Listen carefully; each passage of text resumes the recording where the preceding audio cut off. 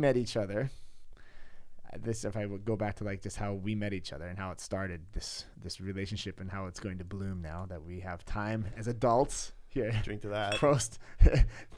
Cheers. Oh, what was that? Was that my computer? First comment came in. Yeah, it sounded like a comment. It doesn't matter. It was my phone, and then whatever. It doesn't matter. Shut mine off.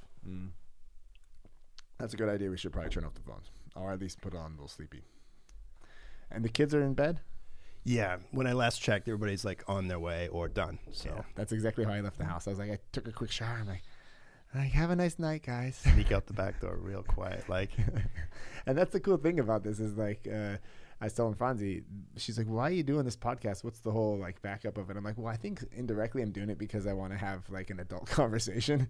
That's like, because every time we see each other, like it's just on the streets and we both got kids. Yeah. And it's just like, yeah, man, cool. Catch you next time. And like, don't eat that. Don't put a snail in your mouth. You know, that's totally crazy. Yeah.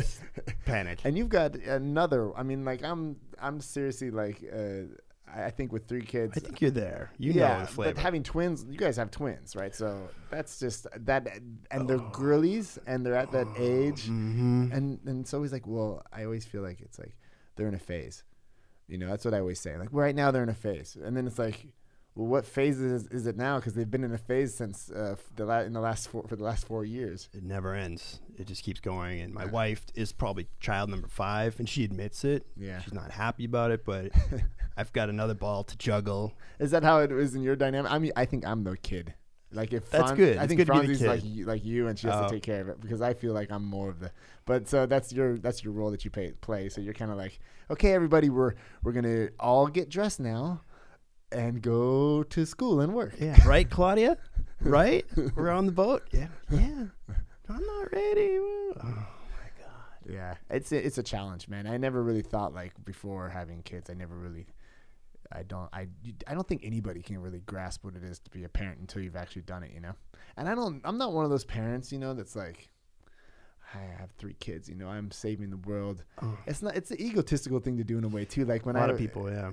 In a way, like when I sit there and I'm playing with my kids, they get so much back, and you have a great time with them, and in the end, like it's typical for us to kind of have this exchange where it's like you complain about it, but in the end, I don't know. I feel like if you can get that moment where you have like a cool vacation, or you get those moments and you're actually present for them, I don't know. It's tons of payback. It really works out. It can be. It can. I mean, obviously the diapers and stuff like that. Yeah, I'm so ready for that to be gone. Like our little girl's, she's going there. She's like at 19 months, 20 months, and she's looks at the big girl and sees, and so she's learning really fast. And I'm just like, that's cool. So then the diaper thing's gonna be gone, and then so she's just gonna do like the whole 2-year-old thing for a whole year until she's 3, and then I got hopefully like a good space between until she's like 12. Until they're 12. But your girls, they're not like that. They're kind of just always going, huh? Unfortunately. Well, but on the other end, on the other side of it, like when they're that crazy and they're that cool, you know that like they're never gonna. I would much rather have that type of child than like the sleeping in the corner, like boring child. I'm hoping it all works out. All the stress we're front loading now with so many kids at the same time is later gonna turn into like beautiful people that are cool to hang out with. They're fun to talk to. They're smart. They're good travelers. Yeah, we'll see. We're working on it. Yeah, it's a mix. I mean, with the new dude, what's his name again? Cyrus. Cytron. Yeah, Cyborg. He's chill, huh? You had mentioned to me like when he first came around that he was like, he's a pretty cool baby. He's chill. Yeah, he's turned into a little terror overnight. He watches the girls. He's like, oh, they get away with some shit. Really, it's true. Yeah, he wants his place in the sun. He'll start screaming and throwing fists and. But it makes sense, right? Like this is what our little girl does too. Like the smallest one, she's incredibly tougher than all of the other kids were. She has to be. Like she has to kind of. Yeah, that's it. I was surprised. It turned around. He wants his place. He wants his attention from us, and when he doesn't get it, he'll just start stamping feet, and it turns out cute. And the girls give him some room. It's kind of cool. They don't realize they're just hogging the square. Yeah. And then he's like, boom. The square. Exactly. Basically. The square of attention from the parents. And it's cool. Not a lot of competition. There's mutual love between them all. They all hug each other. And I love that, dude. Oh, it's cool. When like the kids all hug each other, when they just do it by themselves, you're like, well, you guys are just loving each other. Yeah, we didn't have to do anything. It's like, that's cool. Yeah, generating itself.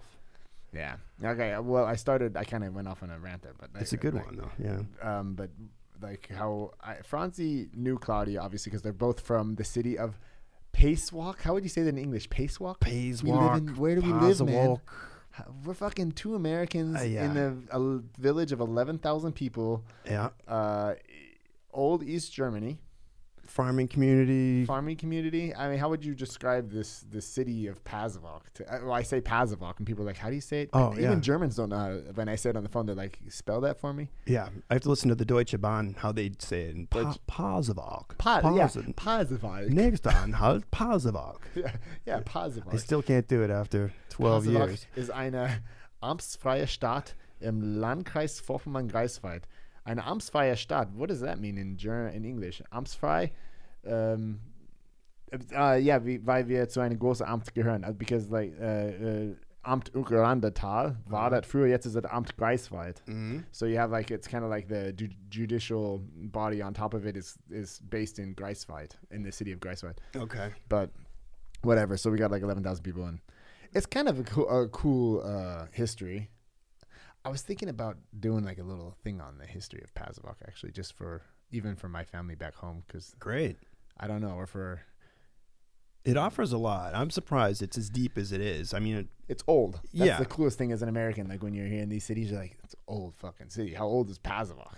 Oh yeah, you were just on the Wikipedia site. How old is the city of? Oh god, the Slavs were in this area. They settled this in, I don't know, 700, 1100 something. Then 30 years war was here when we were fighting the British. Horrible wars between here and Sweden. Oh yeah, so it was used to be Polish or what? Yeah. Okay, can you do that? Can you just type in EN before Wikipedia, and then just take the DE away? It should work.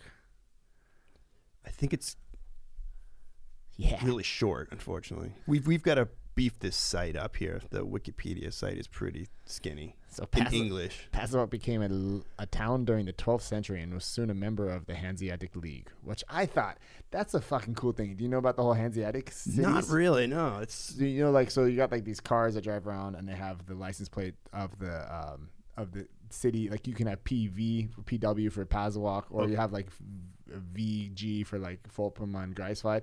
And then like there's a lot of cities that have like an H in front of them. So it'd be like for Lübeck, it'd be like HL. And I'm like, why is it Hamburg? H? Hamburg's HH. HH. Yeah, it's like, why is it double H, right?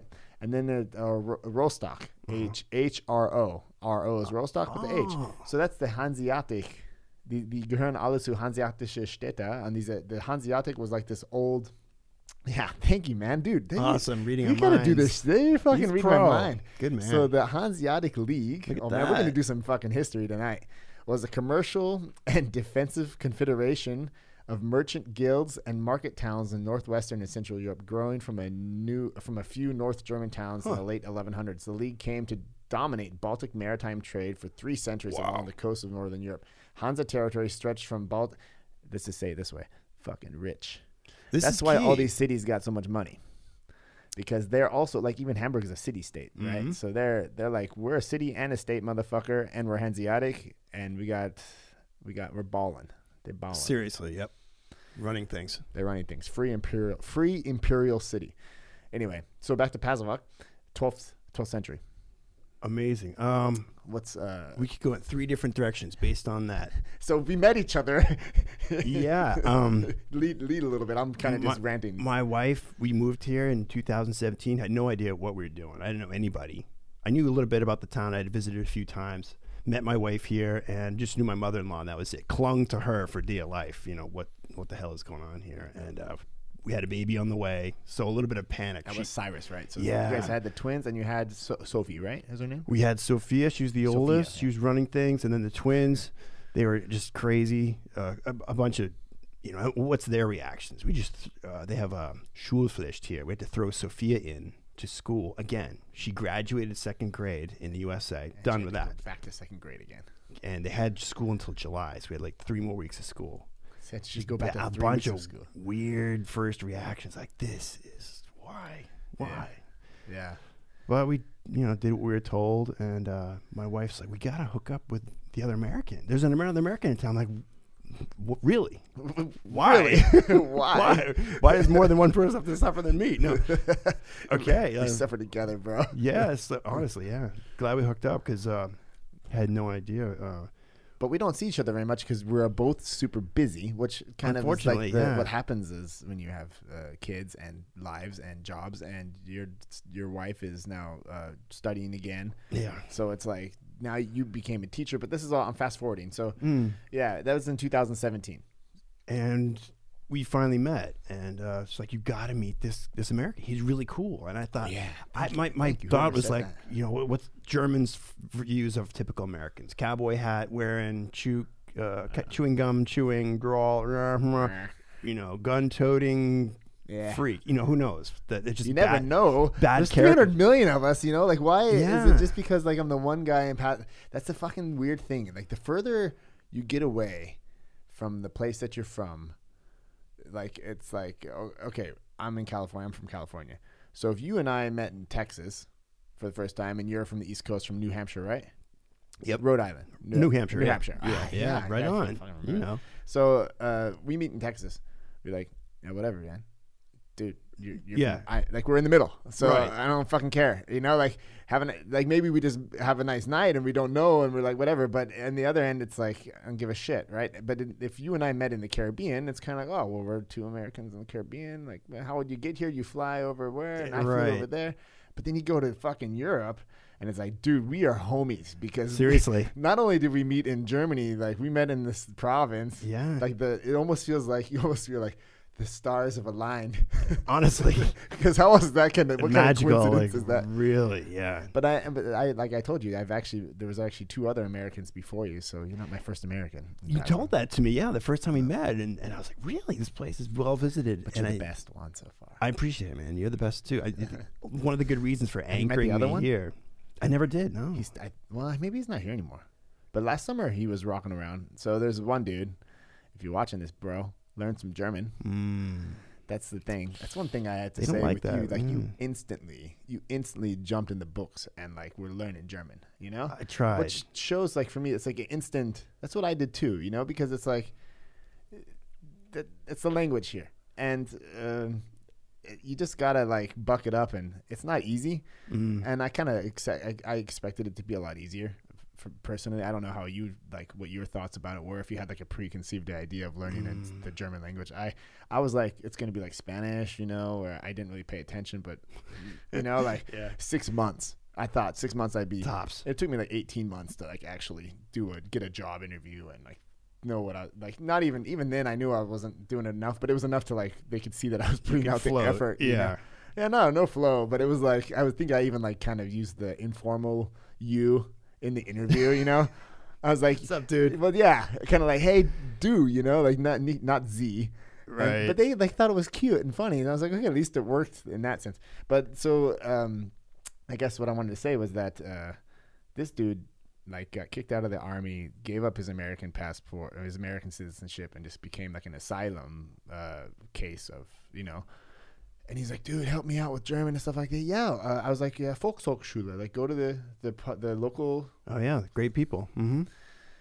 That's what I did. I mean, I had obviously my family around me. I think that's one thing that you just like without having my wife's family and my wife, of course, my girlfriend at the time, but like, and then all of her friends, right? Right. And they're like, okay, dude, let's, and without that, there's no, I don't think I would have been able to make it. Motivation, yeah. I don't know. I mean, without that support system around you, it's not easy. Like I had that in Berlin, and I was there for 9 years at this job, and my job was working with Americans and British people. So I had no inclination to learn the language I should have been working on. 9 years. 9 years in Berlin. And like, were you like 100% based in Berlin? Like you never left? Kreuzberg, yeah. We worked and lived in Kreuzberg. It was fun. I learned a lot. Great people. And the city was just getting off its, post-wall legs. It was really starting to rock. When were you there? I got there in 94 and I stayed until 2004. Just the middle. That's kind of like the badass time to be there, huh? It was kind of crazy. Yeah. I was getting a little sick of it. It was getting a little I don't want to say Western, but it wasn't, I thought, as fun as it used to be. Like in 94 when it was really fresh, like the Wall, 89. It was crazy, yeah. And then so like things started pick up in the 90s really, and then you had like this whole techno scene there. That was it. And were you in the techno scene or was it? Heavily, yeah. I ended up working for one of these crazy techno labels. There was a club connected to it, and I was just an office worker for a while, and then it started to branch into DJ stuff. They needed like an ersatz DJ for somebody that didn't come to, and can you play? I was like, yeah, I could do this. Yeah. And then it turned into something that was like I'd work on the weekdays, my normal job, an office, and the weekends coming to places like Pasewalk, which is how I made the first connection. Did you like go to the Kakaha? Kakaha. That's where I met my wife to be. KKH. Yeah, the Kreiskulturhaus house or something. I don't know. It's Kreiskulturhaus. There's a Kakaha in every like East German city. Apparently, there was like this is their Saal, their Festsaal.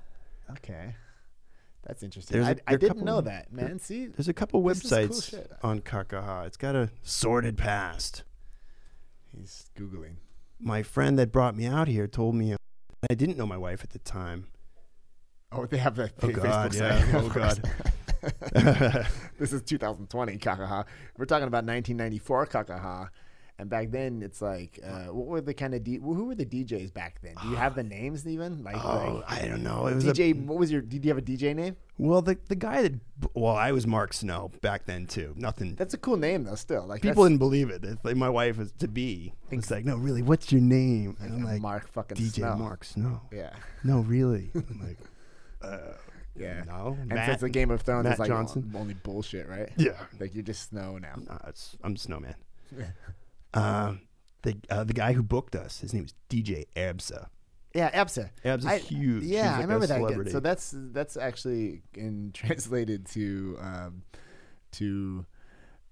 is it Erbse or the Erbsen? His name's Erbse, but I think it's Erbsen or Peas. Vegetables. DJ Peas. And he's the local wild guy, and I guess he's still doing stuff in Berlin, from what I understand. But he was running things and putting on parties. Other than that, it was shout out to DJ Erbse. Yeah, I hope he's still rocking stuff. I mean, it's like new wave parties or something. He's bringing in big money, I guess. So right on. Good for him. Was he something that like when the whole thing went down with Berlin Calling? Did you watch that movie? I did not. No, I've heard about it though. Yeah, it was for me like as an outsider because I wasn't in that scene, and people told me like Remington, if you watch that, that's kind of how it was. Like it was a good way. Like in Kitebrenner, Paul. Kitebrenner, right. And he was around. Yeah. But isn't Paul the little brother and the older dude is there's two, isn't there? Two. You need a microphone, bro. Yeah. Who's the older one that did the movie? Because Paul was a little brother, right? I gotta get Eric a microphone because we have him now. I actually have extra microphones. Talent in the making. Kitebrenner, Paul, and Fritz. Oh, brothers. Fritz is the brother. Fritz is the younger brother. Fritz Didn't know that. Wow. And Paul is the guy in the movie. Wow. And Fritz, like he was. I didn't even like. I think he was even in New Brandenburg like a while ago. Huh. Okay. Anyway, I've got to see that.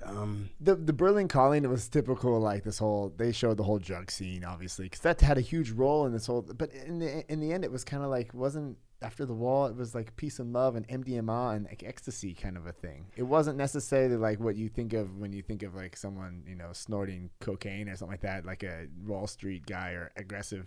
It was more like love and happiness and freedom after this whole socialistic society finally crumbled. Yeah. And, like when I came here, that was cool. You already had that in '94 to like 2004, but when I first came here and I came in like 2006, I was like, what? I was like, that shit's still like in the, and people, that's a generation. I'm talking to my father-in-law, and he's like, dude, I raised my kids in that society, True. Yeah. That was a massive impact. And I think that's what really glued me to that area too. I was just, I lived in New York City before I came to Berlin, and I was there for the music industry. I was in marketing. I did a lot of traveling, and that was the reason we went to Berlin during a love parade. Love Parade, exactly. And they thought, well, if you want to work, we were going to become allied to this Berlin company, which I eventually worked for. And they said, if you want to be part of us and be the U.S. distributor for our music, why don't you guys come on over and see this Love? I had no idea what I was getting into. Love Parade. What sounds really weird. Was it like the first one that they had? Because they kind of started it all right in that time period. July 94, so it was like the third or fourth year. Yeah. And they were still marching. I think this was the last year they went down Kurfürstendamm, like the Broadway of Berlin. Okay. Or the 42nd Street. And I was like, freak show. Like, this is amazing. And I quit my job. And I moved to Berlin with a backpack 6 months later, and my then girlfriend. It just like you were like, that's it. I was blown away. I met my girl. Yep. What, you met Claudia? That came later. Okay, so that was a different girlfriend. Okay. All right. At the time, this girl had a German passport as well as an American, one of these multinationals, and like our kids. Yeah, it was just one of these weird things where international travel and e-commerce started becoming common, and Berlin had this Germany as a whole had this magnetism, east and west, just kind of healing its wounds and coming together. I was drug free. I was just drinking a lot, but it just really worked for me. And alcohol is also a drug, Mr. Snow. Unfortunately, that's what they say. That's what they say. Yeah, I'll put that down. So it really it enamored you from right at the beginning. Amazing, yeah. I was like, New York City is nothing on this city. Crazy too, right? Yeah, because that's a lot to say. And I do love New York. And I have great New Yorker friends, but when they come here, a lot of those guys. It's just a different feel. It's a different vibe. It's not necessarily better or worse. It's just a. That's what I should say. Yeah. Yeah, like I know what you mean. Like I never lived in New York. I've just only been there for the short trips and stuff. But it just even it's just. Berlin is just Berlin. There's nothing like it in the whole world. I can't imagine that there could be another Berlin anywhere, It's just... I was one of the first expats in that scene, the techno scene, to move out there. And the New Yorkers that would come and visit me afterwards couldn't blame me. I felt bad. And New York is second to none for a lot of stuff. But when they would come over, it was gratifying to hear from their feedback that I wasn't doing something stupid. Like, what are you thinking? New York is New York. New York. Yeah. I'm from, Yeah. And they thought, this really makes sense. This is amazing. What everybody's doing here with techno and club scenes and what you can do. In New York City, they had crowd capacity rules, and you couldn't have smoke machines per, so much smoke per cubic meter, and fire alarm codes. I mean, vicious club politics. They'd call the police on each other's parties. Nothing was happening. And in Berlin, you could cut the air with a knife. It was so thick with cigarette smoke, and I didn't smoke, but I thought, this is anarchy. Feeling when you're partying, you can't fucking see what you're doing. It's awesome. It was bizarre. So that connected to me as far as something new. I mean, as far as if you're gonna think about it as if you're gonna party, right? If you're like, tonight we're gonna party. It's 10 o'clock. I love that whole thing where I used to do that in Vegas. I get up around 6 p.m. and by about 10 o'clock, I'm shit, shower, and shave. I would always say, you got to get your three S's, yeah. And then it's let's go party. And you're clear-eyed, ready to go. Don't eat anything. Eat something little, just eat a little something. And then it's you're on the floor around 11 or whatever, and it's starting to hit. And then you do that in the States. I mean, unless you're in Las Vegas. Because they don't really, but Las Vegas is just a whole different thing. It's just too fake. Its own planet, yeah. But it's just all too much because in Berlin, it's happening all the time. So if it's a Tuesday night and you go to the right club and it's what's Watergate, or I don't know where the clubs that were working back in the day, what was the name of the club that you used to work at, that was connected to the label? That was Tresor. It's still there, right? Yeah. You go to fucking Tresor. We can get on the train right now. Yeah. And fucking get some techno on Wednesday night. It's one of the best nights of the week. It's one of the best nights of the week. €5 cover charge, and I don't even think they pay the DJs. They call it headquarters. So it's these no-name guys fighting to make a name for themselves. Yeah, here it is. Tresor. Look at that fucking website. They've been there since day one, and they're great people. They run a good shop. Shout out to Tresor. Yeah, honestly, the guy running the show, Dimitri. I'm just name dropping now. Dimitri Hageman. Yeah, I should give him props. He really he runs things over there. It's a good thing, and he's a good guy too. He's not like a slimeball promoter. Has he been there from day one? Yeah. He started off he hit it at the right time and had great ideas, and he's still just an amazing person to talk to. That's so cool. Like, and that's actually says a lot for someone, because you would think in this industry that it's one of these burnout industries where you just get caught up in the game, and you're just you're doing drugs, and drugs can just wear on you. But if you stay clean, if you stay away from that, and you put it in its place and be like, that's just part of the deal, or even if it's like a recreational thing, but it's like drinking wine, you know. I don't need to like, you know, make the huge table full of whatever. It's just like everything in moderation. And life is not about doing benders every night, even though it's a Wednesday night, right? Yeah. Like, that's kind of a hardcore. Like, you go down there and you're like, wait a minute, so what's tomorrow? And they're like, sleeping, you know, or maybe it's like the third day, and it's a different scene, you know. Totally. But to go to what I wanted to say is, like, in New York, if you started up at 11 o'clock, it's 2. I don't know what time they close. In California, it's 2 a.m. It's time to turn the lights on, and they fucking turn the lights on the dance floor. You're like, dude. Just bright lights. Yeah, England too. They shut down at about 12. 12 lights on, and the bouncers are like kicking people out because like, get the fuck out. They're soaked. They're totally zonked. So everybody gets in the parking lots in England, where I was, and they do something called glassing. They'll smash a bottle and glass you in the face because that's the thing to do. It's like, cool. We were Thanks, with these, bro. we were Tresor people in England, and they're like, oh, we got to see me play in Leeds, but be careful, don't get glassed. I'm like, what are you talking about? Yeah, or from New York. I know what's going on. Yeah. No, and they told me. I was like, that's insane. So it's a whole different culture, shutting down, similar to Vegas, but in New Hampshire, nothing going on. But at 12:30, they kick you out. They stop serving. Yeah, and that's kind of like even when my wife and we did like a second ceremony in California, and okay, my mom's gonna listen to this and she's gonna be like, well, honey, but it was a nice party, you know. And I'm like, yeah, Mom, it was a nice party, but even then, even our like ceremony, you know, it was like 11 o'clock at night. Everyone's just like, oh, you know. And when we did our party here, we partied till 4 or 5 in the morning, you know. Yeah, there's like, and it was like everyone, and the old people too expected it. Yeah, like they were just part of it. They're like, cool, you know, we're taking off, whatever, you know, like 3:30, all right, you know. Cool. And just, it's like, if you're gonna party, then do it that way, or just don't do it at all, you know. Good like point. Yeah, I don't know, it's a different mindset. It's totally a different mindset, and I think that it's in this scene, like having that thick thing of smoke and like going there, and it's just, it adds to the whole I don't know, the whole experience is just what it should be, and Berlin is special for that. Even, totally. Even in Hamburg, I don't know, have you been to the Hamburg scene a little bit? A little bit. It was different. More rocky, huh? It's like more rock music, I felt like, or like more like alternative, more of like straight edge kind of. They've got some hip hop, from what I understand, and I went to a couple of techno parties, but the scene on the streets is a little weird too. It's just because of this district, the Reeperbahn. What's it called? Yeah, the Reeperbahn. They've got their red light thing in the background there, but a lot of sailors running around. It's a little edgier. Yeah. I was in Hamburg for like a year and a half or 2 years, and we had some neighbors, and the dude was like a drummer.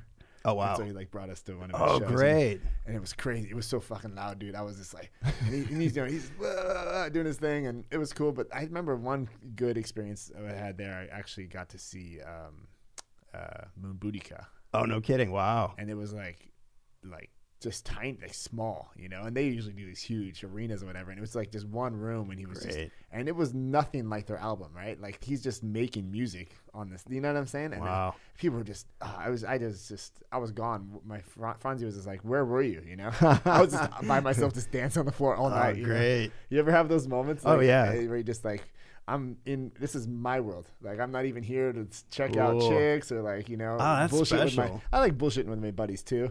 You ever have those nights where you have like no voice the next night because you're just sitting in a huge loud club having a full-on conversation, you know? Yeah, been there. Oh yeah.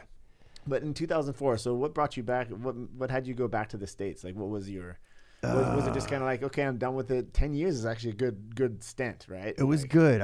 I felt like I was getting old, you know. And I was working. I was taking cash on the weekends for DJ gigs, and there was no kind of like. I thought I was getting nervous because I didn't have any like projection for the future. As an older guy, I thought I'm hitting 34 at the time. I thought, Christ, 401k, what's that? I have no idea. I better get like a real job. On the weekends, you're talking. I had a steady girlfriend, my wife to be, but you're meeting girls in clubs on the weekend, and things are getting crazy. Everybody's drunk, and the kids are 18, 19, if that. And I'm like, I gotta. This is dangerous. I should probably walk away. from this. It's good, but you got the feeling you're like, it's not my scene anymore, really. I had a college degree. I should probably do something now. Yeah. So I wanted to go to the States. I'd been there for 9 years, and I think the charm of Berlin was starting to wear off. I thought if I stay in Europe, I want to go a little bit more wild. Go to Budapest maybe or Poland. If things don't work out with this girl, let's go teach English in Japan. Hell with it. You know, I'm still young. Anything, right? I was open, yeah. So I went to the States. Yeah. Yeah, and brought my wife to be over on a 401, or not a 401k, it was some kind of visa, a fiance visa. There's a number for it. We have to apply for it. Before you even take off kind of thing? It's all got to get settled on German soil. Ah, okay. Then she gets in the mail the permission by the almighty U.S. authorities to, yes, you may marry. Yes, you may come over. She had to go to Frankfurt for a state interview because they couldn't do it in New Hampshire, even though they've got like a green card processing facility in the next state over in Vermont. They said we can't do it here. She's got to go back to Frankfurt. So it's the joys of I mean, just how many things. It's crazy, huh? Yeah. Like that's one of those things too. Like the root idea is just to stay together with your wife or your at the time your girlfriend and move back home. And it turns into like this huge administrative like heap of But you guys got it figured out. It came close to just like, I'm going to go to Germany. I think you did the smart thing, stay here and do the whole paperwork. I can't. I don't know if there's an advantage. No, it's crazy. It's insane. No matter what, like even like if I was to take like Franzi and I have gone through that situation before too. Like what happens what if we wanted to move back? You know, what would we do? How would you do it? And we had this whole thing that was, and I could be wrong because it's kind of like a mix between Googling, going on the United States website, and calling like the person that doesn't give a shit at the embassy. You know, like I have a good one. I have a good story. Yeah, please. My passport. Oh God. Okay, it's gonna be. So you have to, every 10 years, got to redo it, right? And it's connected to my permanent residence permit. Okay. Right. So I have one. I have a permanent residence permit because I married Franzi, and we stood together for 3 years. After we got married in Germany, after those 3 years, I can be like, thanks, Franzi, for the 3 years. Peace out. I can stay here now. You know? Cool.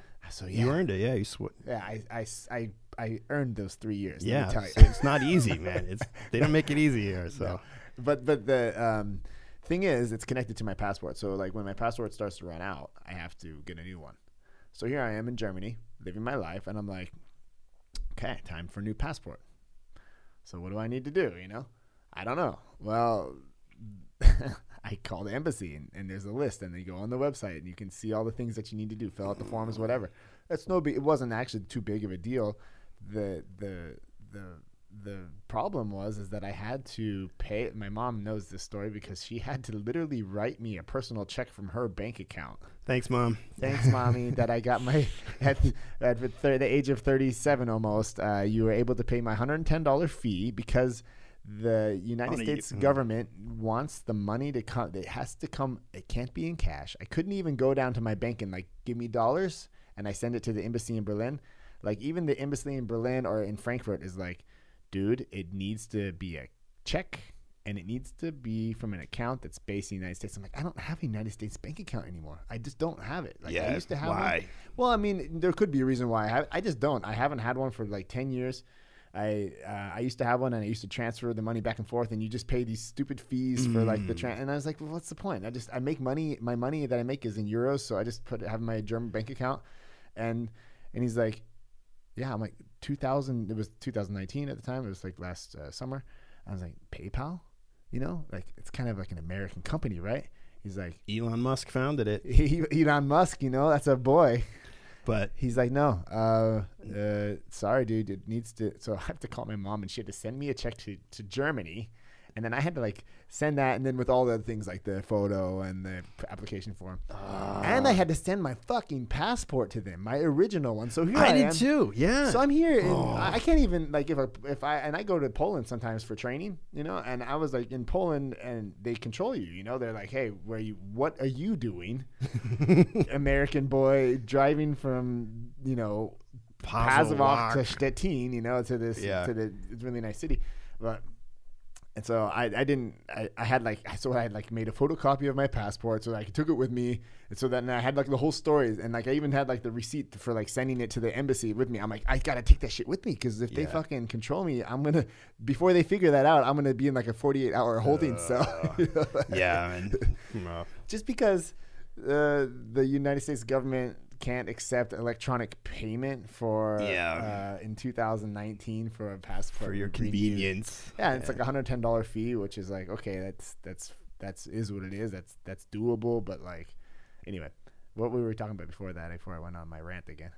We're going on. I got to take some shit to calm me down. I'm just rambling, man. No, it's good. It's good. The trials and tribulations of international relationships. Yeah, because you went over there with Claudia, and it was kind of hard at first. You guys had like you had to wait 6 months before you could go, or how was it? Yeah, it was like we waited almost. Let's see.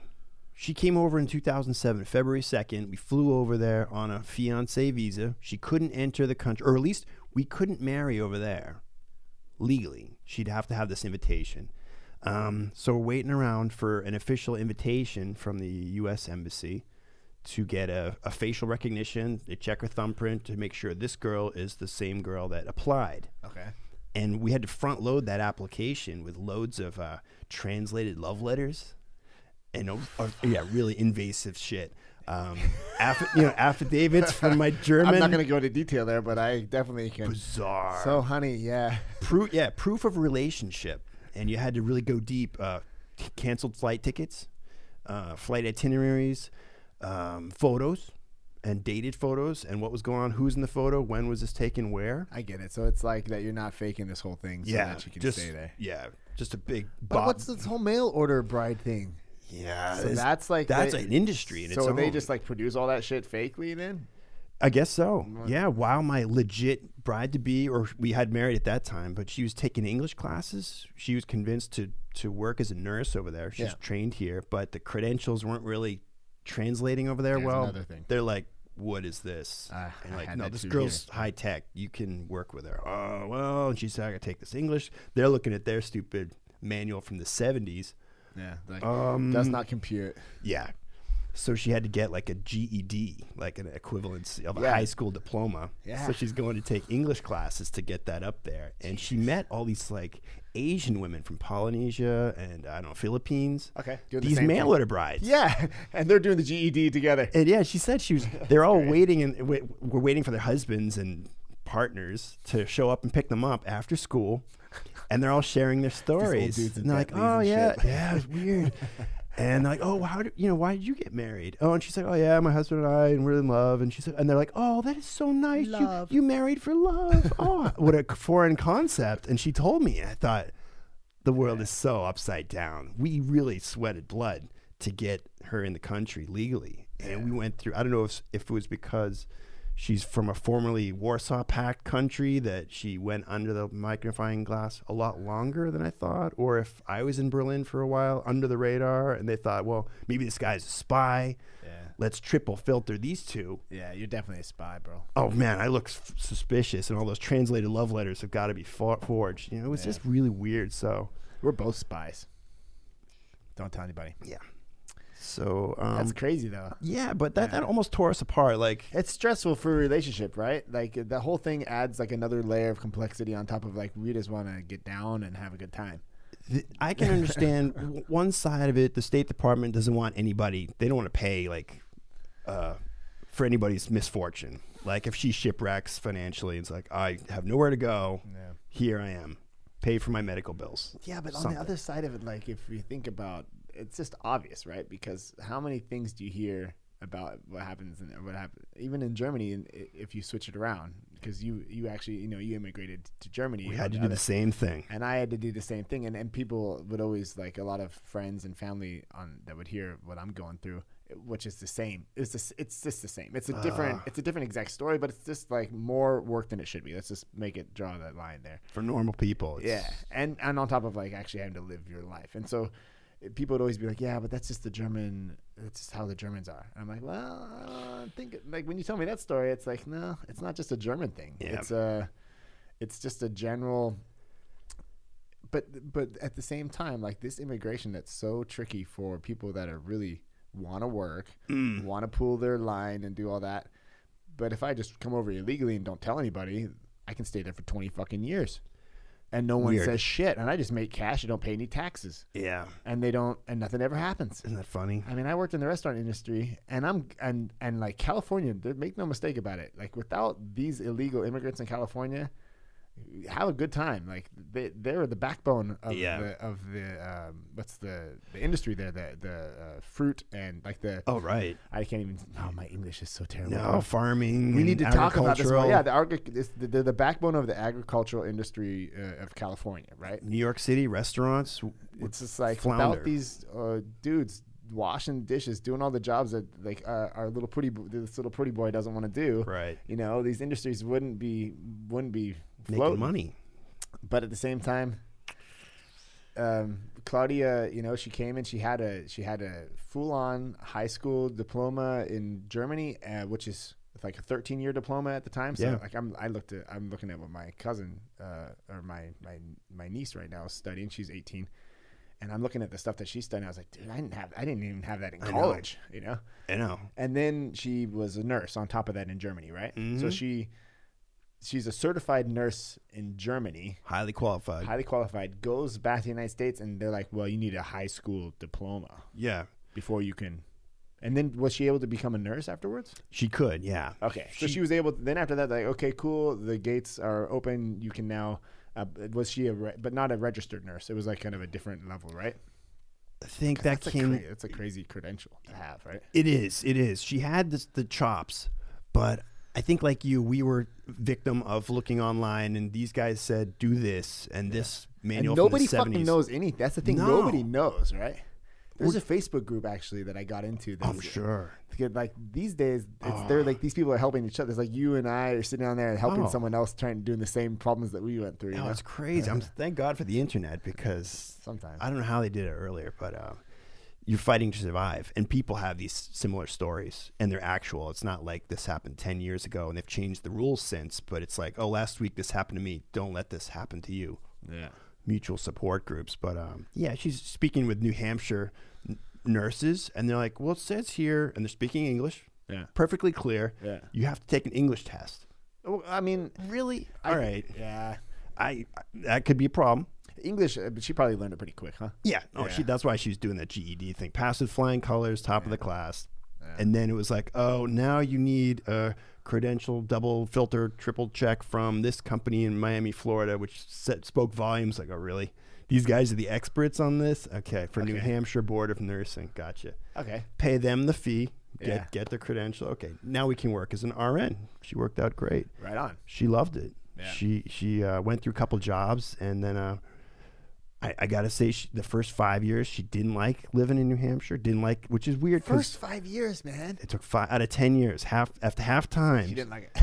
One day she came. A special type of person. Yeah. Well, she's just, I don't know if it's like what we might refer to as German inflexibility or lack of just like hating it, but just grinding through that shit. Yeah, that's German. Like, even like road rules she couldn't understand, like 4-way stops. Yeah. In Germany, we do this. The person on the right goes first every fucking time in Germany. What's this whole like? It's like, no, I was there first, motherfucker. I'm going first. And you kind of wink at each other. I don't even brake at the stoplight. I just go first. Hand motions and this does not work. Does not compute. Right. Don't you love those differences sometimes though? Oh yeah. You can write a fucking book. I mean, I'm sure someone already has about just these like tiny little differences. They can go on for days. At 5 years, it clicked. I think she was driving down the street and listening to some music, window down, road trip kind of thing. And she's like, this is actually fucking okay. Yeah. I like it here. Yeah. I like my life. And then she didn't want to leave it, which was kind of cool. I thought, all right, she's really into it. We had 3 kids, and number 4 is on the way. She's a few months pregnant, and things started to get kind of crazy. Like, how are we going to do this? And school shootings were on the rampage, and that's headlines. That's the one crazy thing about the States, huh? Shite. And I thought, I have no response. I have no rebuttal for this. Like, it's going to be okay, honey. We haven't had a shooting in our school. Was she pregnant at the time? Yeah. That's hard. She said, let's go back to Germany. Reason with a pregnant woman about the safety of your children. I'm there. I had a full-time job. I was traveling all the time, and I thought, well, we haven't had a mass shooting. There was one in Connecticut, which is a couple states over from New Hampshire where I lived. but the weapons laws were just as crazy as everywhere else. I thought, I'm not gonna say it's gonna be all right. I can't guarantee anything right now. It's so there was nuts. a bad wave, huh? There's always kind of like a bad wave. Yeah, it's just, I don't know. Too many guns. Yeah, and that was I had no like Kampfmittel. I had nothing to Kampfmittel. Yeah, to tell her like nothing to fight. The U.S. Mental health. People are taken care of here. I know that people get the mental health they need. The weapons laws filter out all the crazy people. There's nothing going on there. Every person that had a machine gun was a nutcase and wiping kids out. And I thought, with 3 kids in school, what are we gonna do? It is crazy, I mean, I grew up with guns, like full on, and I have a positive relationship to guns. But since I've been in Germany and since I've had children in Germany, I've never had to actually have to like face this dichotomy in my head, like this double-sided thinking that I have, because obviously I think like that too as a parent. Right? Like, all of a sudden, before it was not a problem, and now it's I can't even fucking watch a movie where a kid gets hurt anymore. I'm like, oh, poor boy, what happens to the parent? And like everything. But now but the other side of it is like I grew up with my dad taking me. I mean, okay, so all of the fathers in my life are gonna watch this, so like you have to kind of say what dad was that. Gotcha. But my like Mark is for me like he was my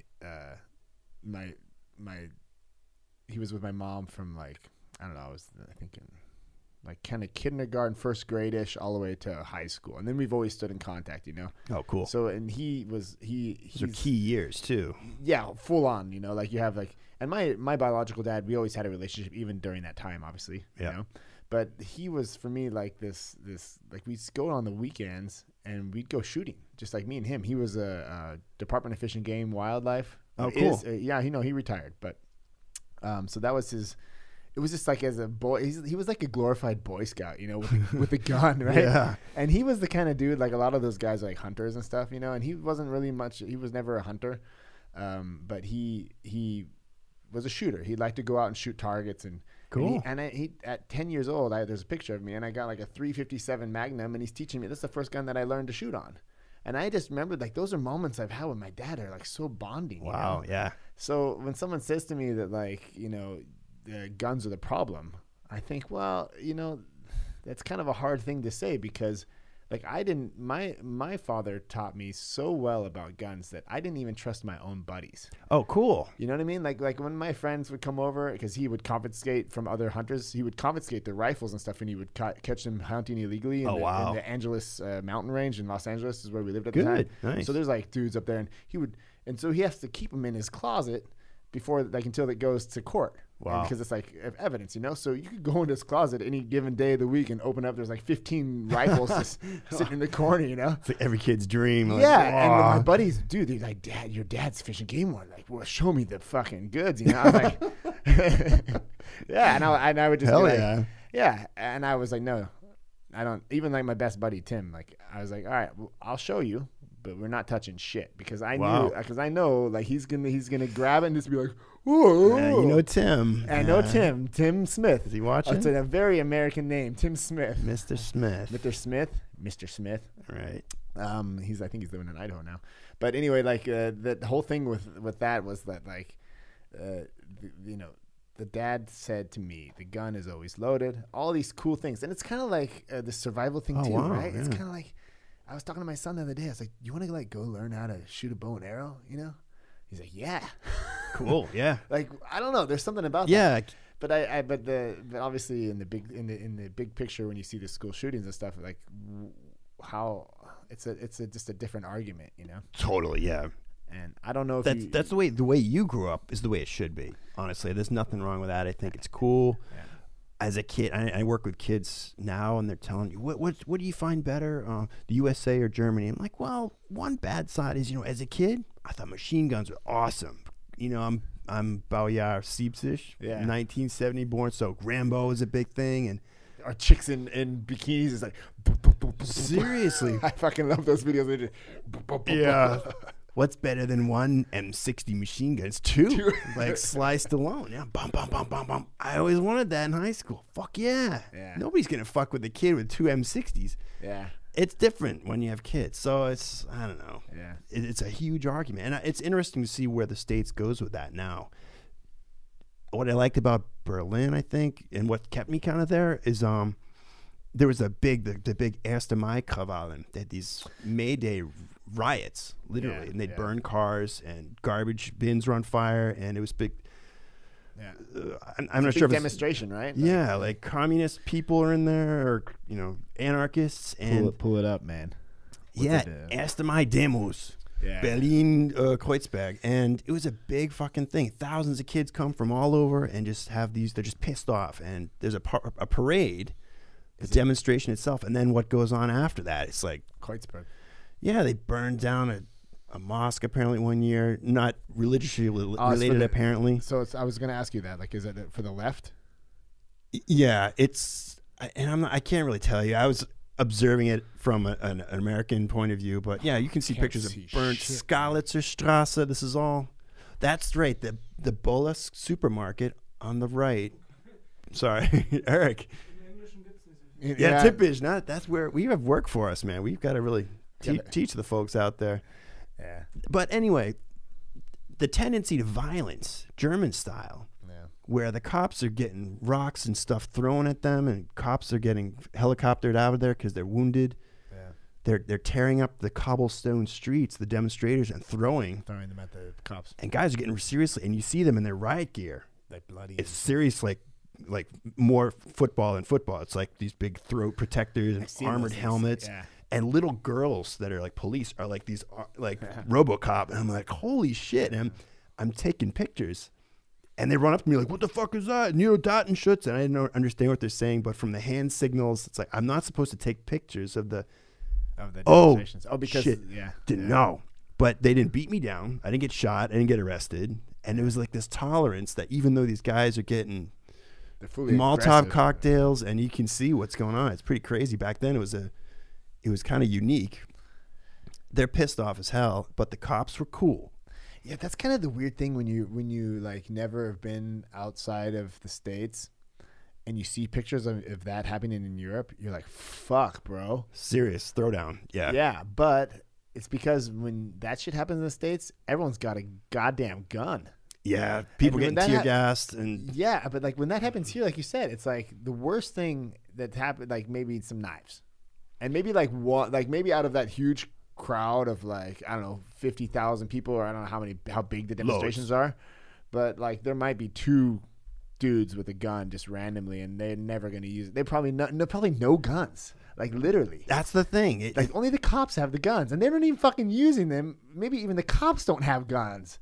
I lived in New York City, and the cops are pretty cool, but in New Hampshire, hometown, you're running around late at night. They're gonna bother you. The cops will pull up. What are you doing? And what's your thing? And it's like, why are you fucking bothered? It's New Hampshire in the middle of the night. I'm going home.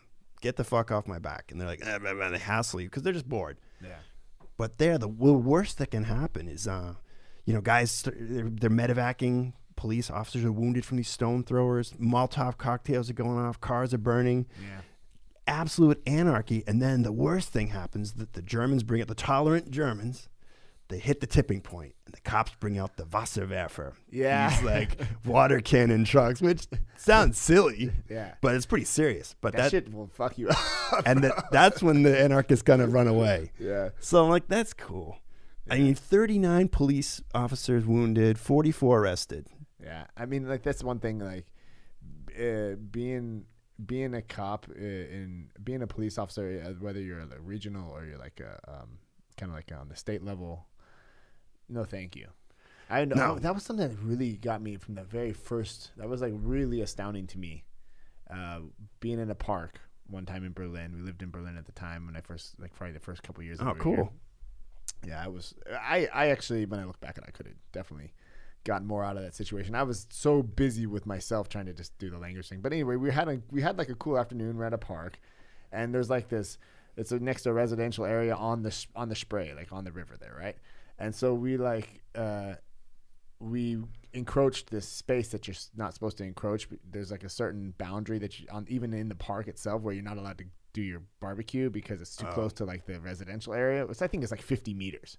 And it was so busy. The park was so busy and stuff. And so we just kind of like fuck it, you know, we're just going to be like halfway in the middle, you know, and people were already kind of pushing the line. And so we were out there and we had like and one of the dudes had a dog with him. And so sure enough, you know, two like on foot officers just kind of you know, cruising by, and they kind of like, we knew they kind of saw us and they were like, okay, here they come, right? You know, like this, the man, the car, yeah. And I'm like, both of my parents, like, my mom became a CHP officer, California Highway Patrol officer. Oh wow! When I was in like freshman year of high school, and then she married a CHP officer short after that. Yeah. Craig is my father, number 3 after high school. Yeah. Okay. Cool. Well, in high school basically, and we moved up to Northern California, but it was just like. That was my household as a high school kid, right? Wow. So like, I always had a different relationship with officers, obviously. Like, I was kind of more on this, like, I respect them, but I know they're people, too, because I saw that at home. Yep. And so I just kind of had, like, I've always had, and in general, I think in the United States, you have a general fucking respect for the popos. I do.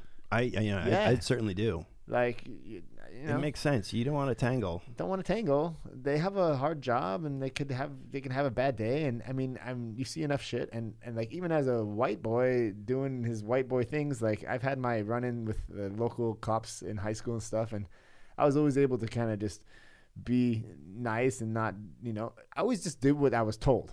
Like, they asked me for my fucking driver's license. I'm not gonna be like, fuck you, man.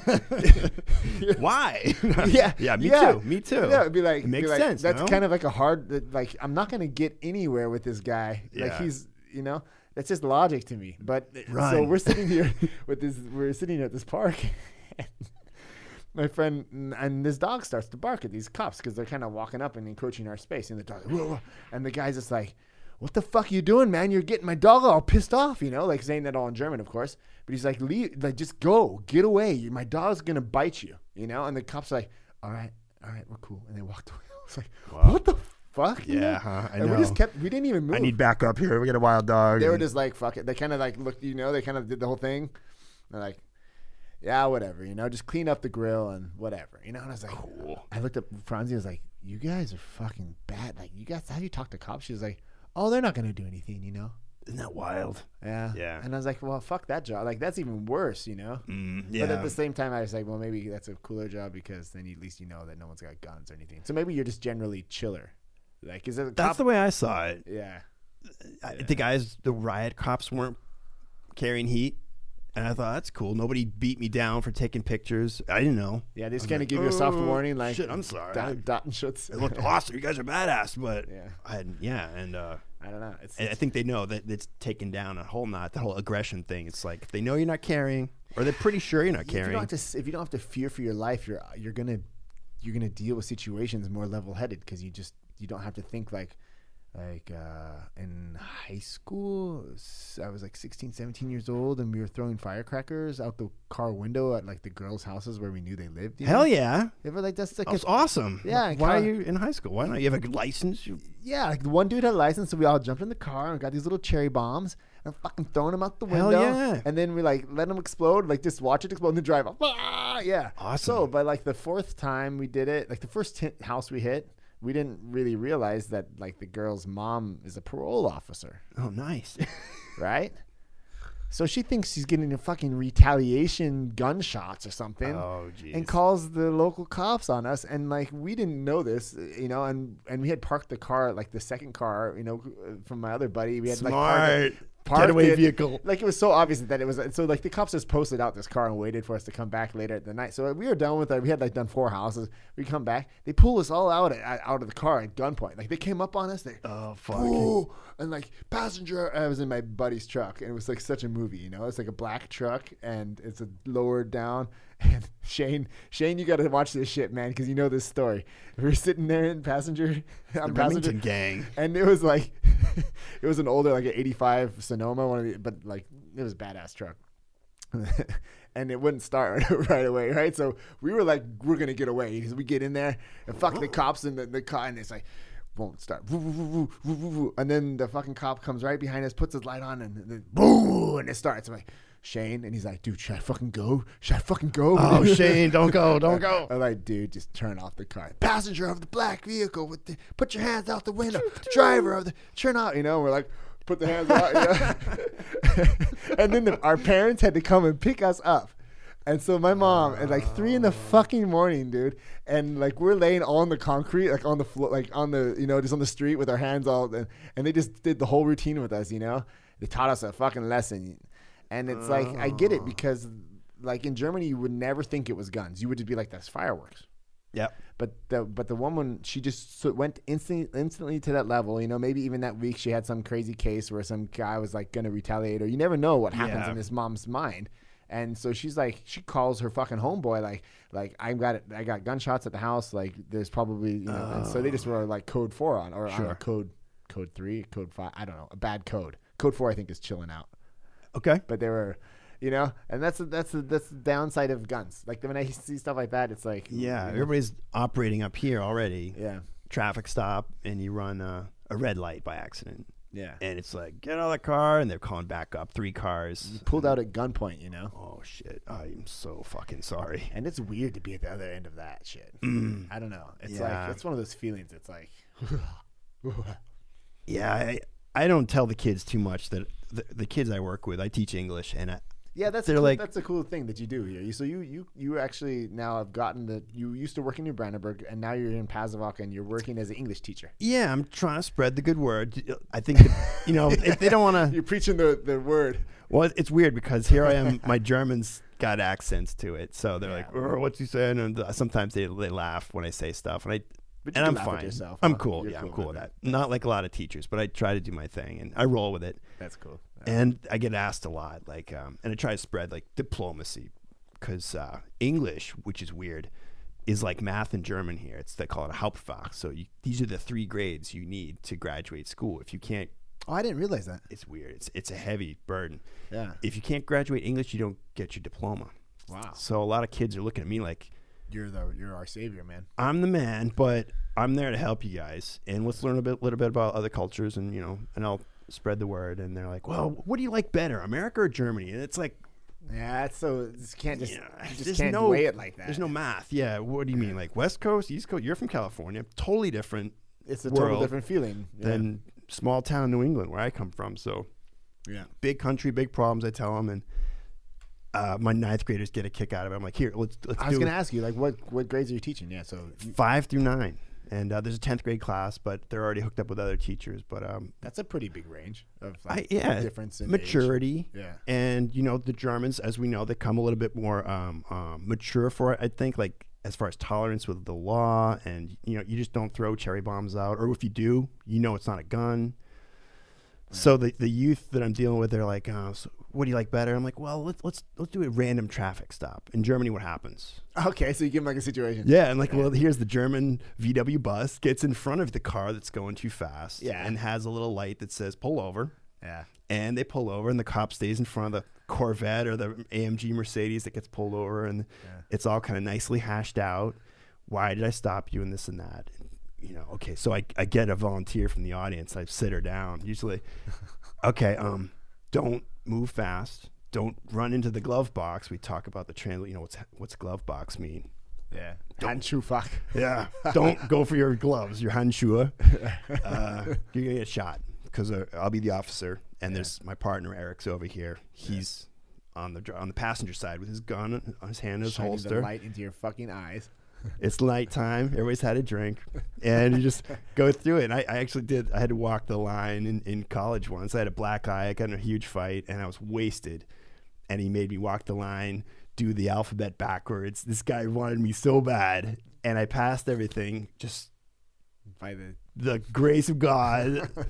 And he let me go. Like, get the fuck out of here. You fucking pass all the tests. So let's go. I give him the test. So. Speaking from firsthand experience, like this is how it is in the States. So if you ask me what's better, I'd rather have the German experience where they're kind of like cool rather than, are you drunk? I'm not fucking drunk. Yes, you are. I'm not.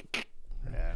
deer hunter mode. It's a little weird. So that's one, and they laugh. It's supposed to be good humor, but they're like, they can't believe you have to walk a line. I have my duct tape. I put it down in the classroom. Yeah. Close your eyes, touch your finger to your nose, count, and do the alphabet in English backwards. And they're like, I'm like, here we do. We have a song.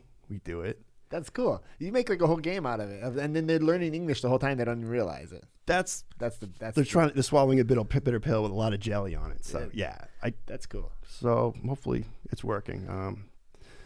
When they ask, it's a tough school, right? I mean, it's Oststadt, right? Oststadt, yeah, former like real. Eric, what's up? Everything cool? Oh, okay. Can you get me a beer, bro? Thank you. I don't know. You have to talk now because It's a tough. It's weird.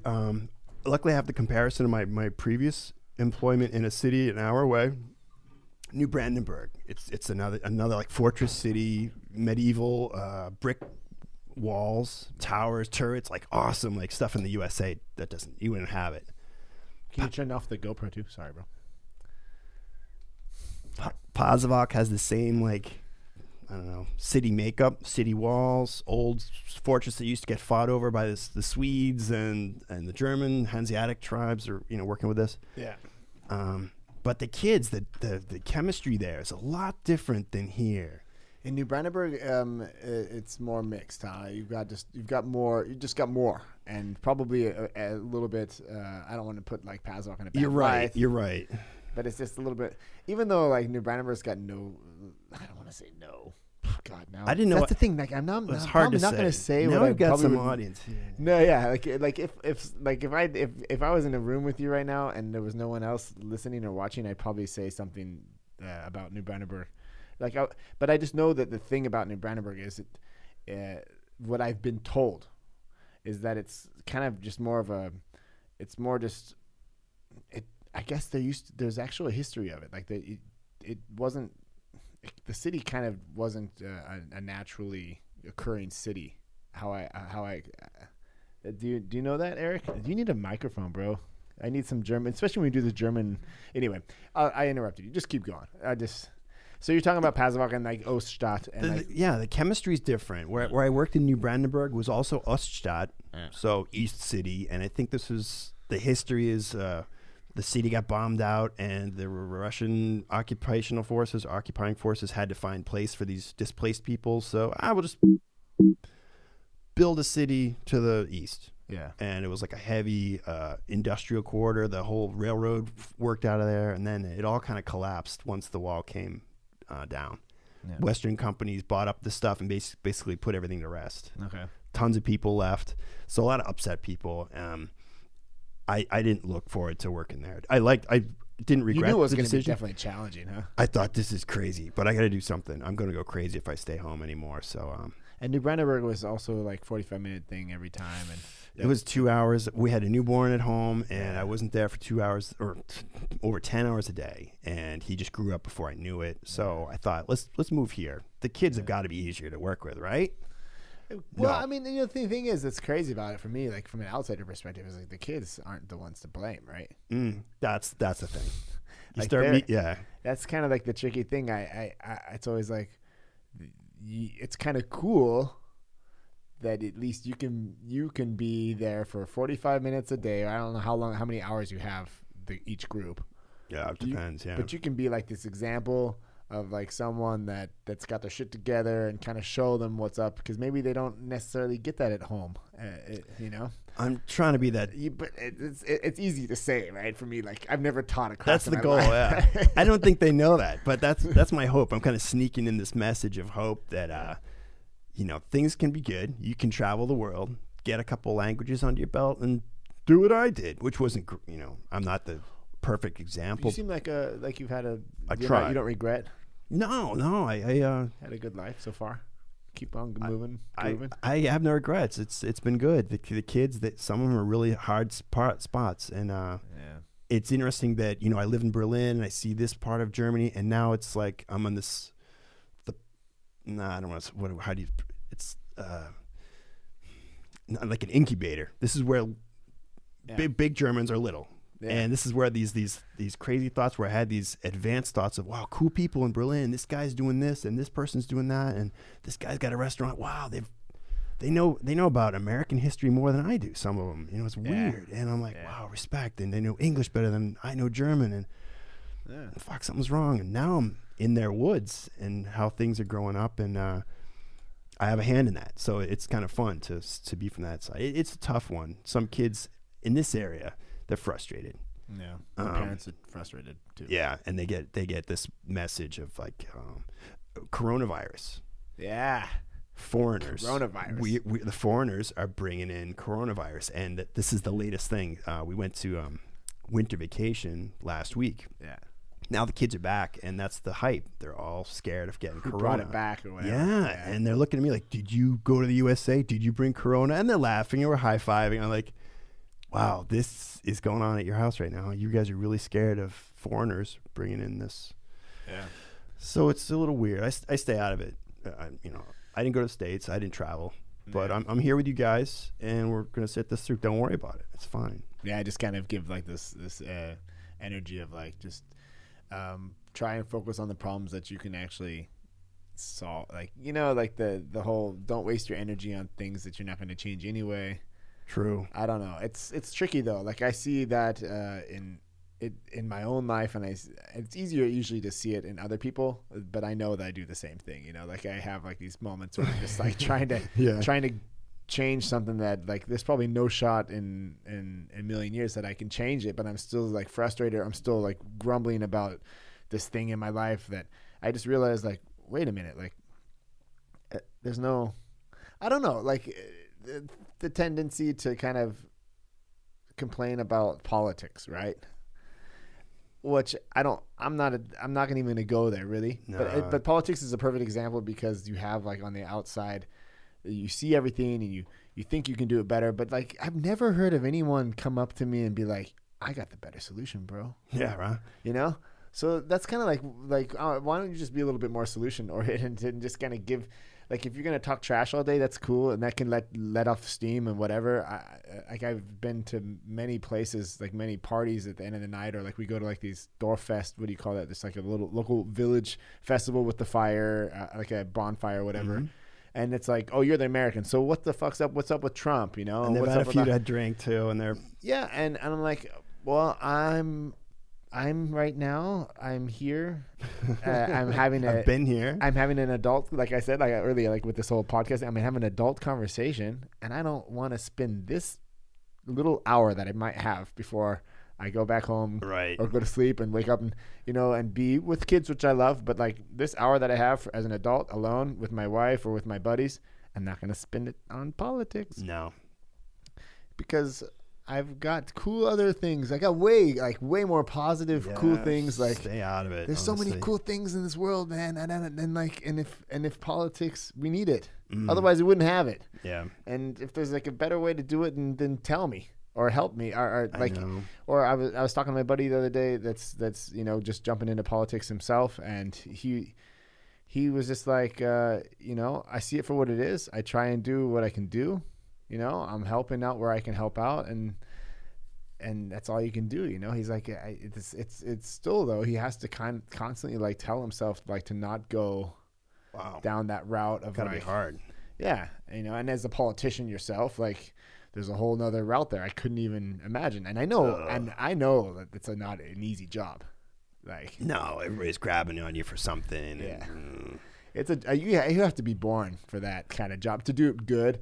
It's like almost like you have to be. That has to be something that's, you need that's like a thing. Armor just to get through the crowd every day. Yeah, or maybe you're just one of these people that like this is just a great talker, and you can just you can pull everyone together. You don't really do anything besides just get everyone to work together or whatever, and and then it doesn't really even matter what the cause is. Just like main thing. Like with Greta, like when you see this 17, 18-year-old girl, just like just stirring up the world, right? And I don't know. I was reading like her Wikipedia page the other day. Have you ever read that thing? Not yet. No, I'll check it out. Is it cool? I think we're gonna check it out. We're gonna check it out. Let's check out Greta's Wikipedia page. Greta. That's all you need to do. Greta Wiki. Greta. Sorry, Greta. Greta Thunberg. Go for it. I mean, you know, and in the the EN exactly. ENE. Well, what language is ENE? Middle name is Tintin, or one of her middle Oh, names. yeah. Let's. Can you please read her name, sir? Which one? Greta Tintin Eleanor Ernman Thurnberg. She's Swedish. Very Swedish. 2003.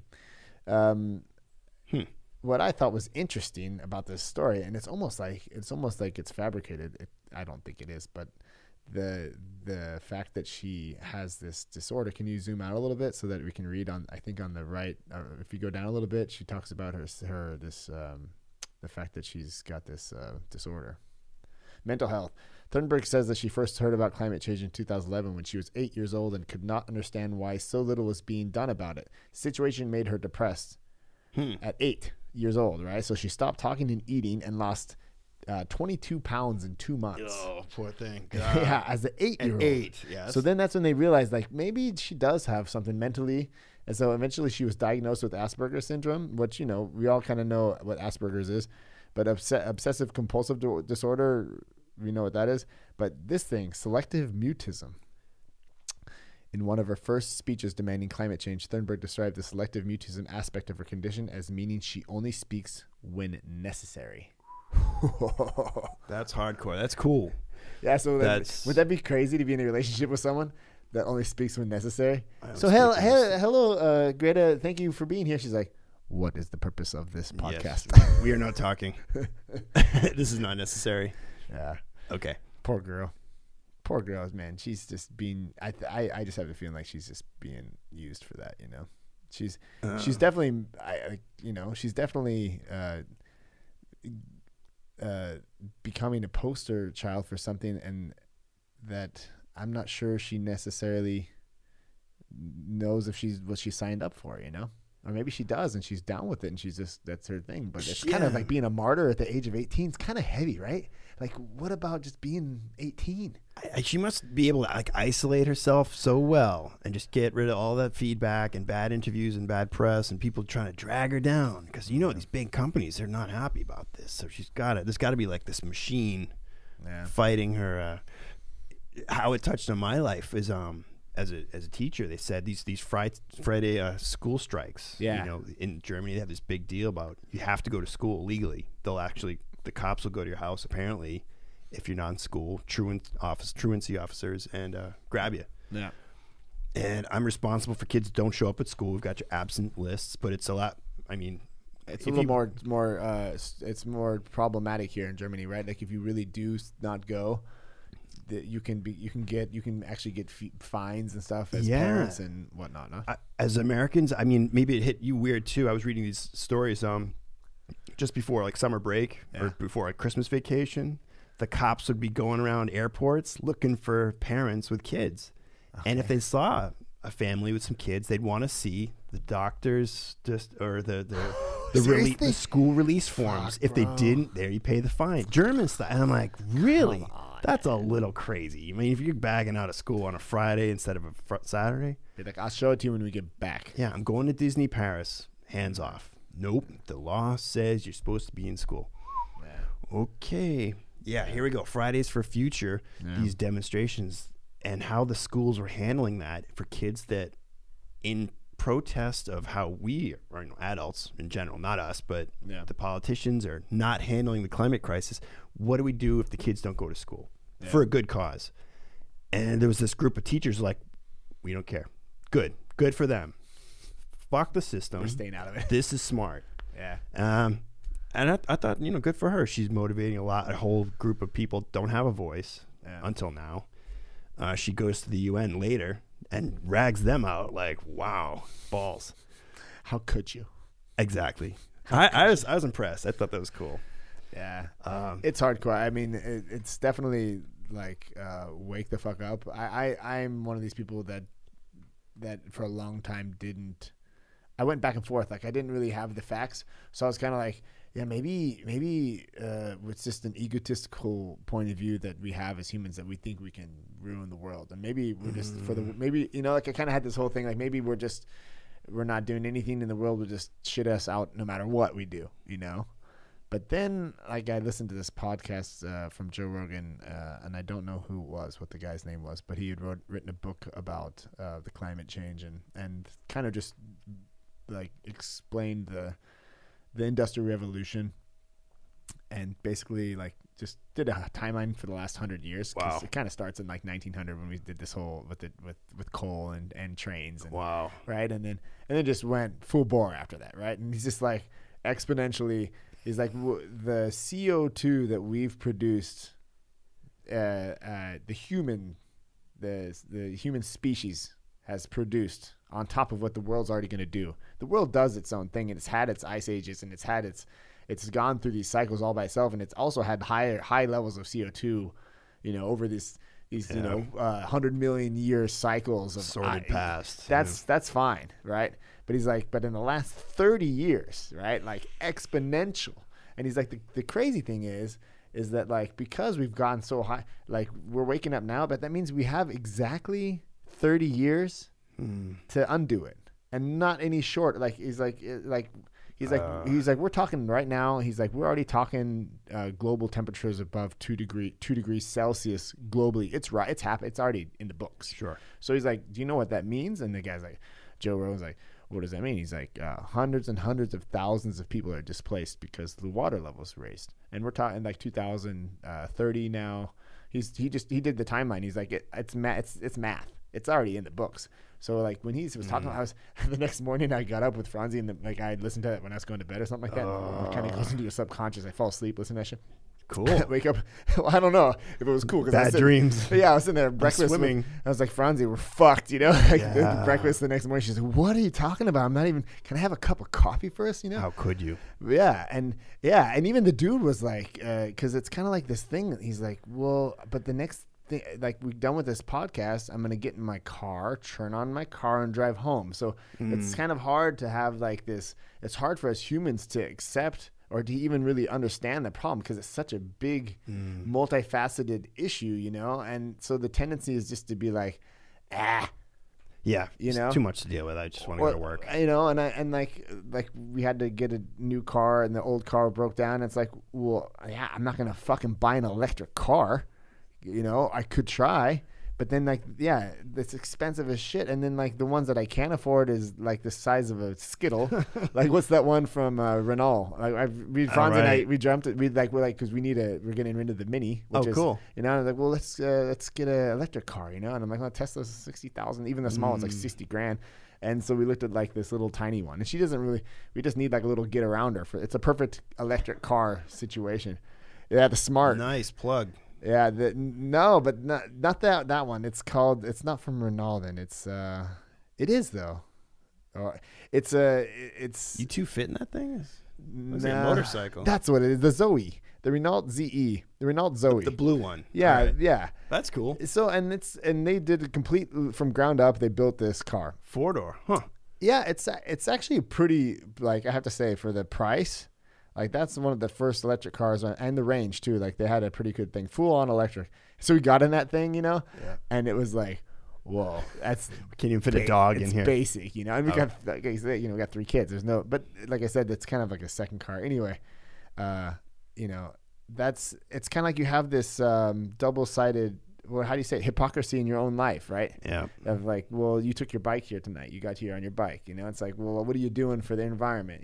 Do you start to live your life and not take the car as much, and all these things are basically compromises in your own life for your personal feeling of like, I'm doing something for the environment and whatever, and that's everybody has to do that for themselves. But I kind of have a problem when people kind of put it out like, well, what are you doing, like kind of this virtual signaling, like, oh yeah, good point. Put on Facebook like, well, I do this, and or on Twitter, on Instagram, like I'm saving a tree, or I'm not. What did she do? She made her mom like this. She said she really? She wouldn't go to school unless her mom quit her career as an opera singer, which she was like a famous opera. Huge carbon emissions there, but opera singer, man, how dare she? Yeah, how dare she? And that's what the thing was. And so her mom literally stopped traveling and she traveled with a boat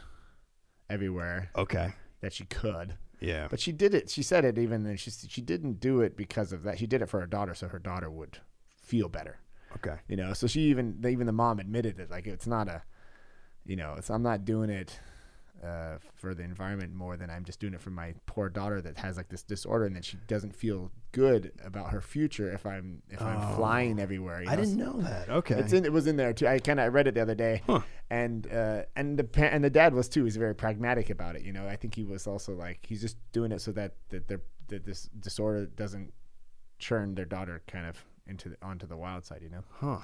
And that's why she didn't go to school, because interesting. She was so depressed and stuff like that. But I mean, I understand it. I just have like I don't think it's the full. We need to fucking change some shit, like no doubt about it. But what are you and me gonna do about it? Like we need to get like, what about the ships? Huge emissions. Go down to Edeka, that local store, and what do you see there for produce in that? Oh, it's coming from all over the place, out of season. Yeah, in the winter. Germany. I saw we had some strawberries yesterday. Yeah, it's on sale. So we're in like winter time. It's winter, and these are fuckers. Like they were like genetically engineered. Yeah. I don't know. And maybe there could also be like in Austria. I think when we were on vacation down there, they had some really cool like hydroponically grown produce and stuff. Okay. Which is like, that was also very renewable, and they had their whole system going. So that could work too. But on a mass scale, it's really expensive. You know, for a small country like Austria, they can probably swing it for certain stores, but it's also more expensive. And I don't know, like having bananas in Edeka in the middle of winter time is kind of like, what's wrong? There's just these huge container ships just constantly dumping crude oil into the environment, plastics, and I think like the 7 top ships produce more CO2 than all the cars in the world. God, really? Like in like a shorter period of time, like in a week or in 2 weeks of them running, they produce more CO2 than all the cars in the world for the whole year or something. I'm gonna drink this off. This is awful. Yeah. It is hard to believe. Kind of gets you depressed. I'm sorry. It's good. It hits home. You want to, My kids are coming home from school, and they're like, "Did you know this?" And the polar bears have nowhere to swim, and these heartbreaking stories that it's hitting. It's in the books, and the kids. It's a fact now, and I'm like, and I'm really worried. What in 30 years? What's life gonna be like for these kids? They're 10 and 6 years old now. My youngest is 2. He's gonna be old enough to suffer. I might be dead, unfortunately. So, fuck. I don't know. It's bad. What about artificial intelligence? Let's try and turn it up to. It could go negative, but it could also. That's like the. What do you think about artificial intelligence? Do you follow it at all? Have you kind of like looked into it at all?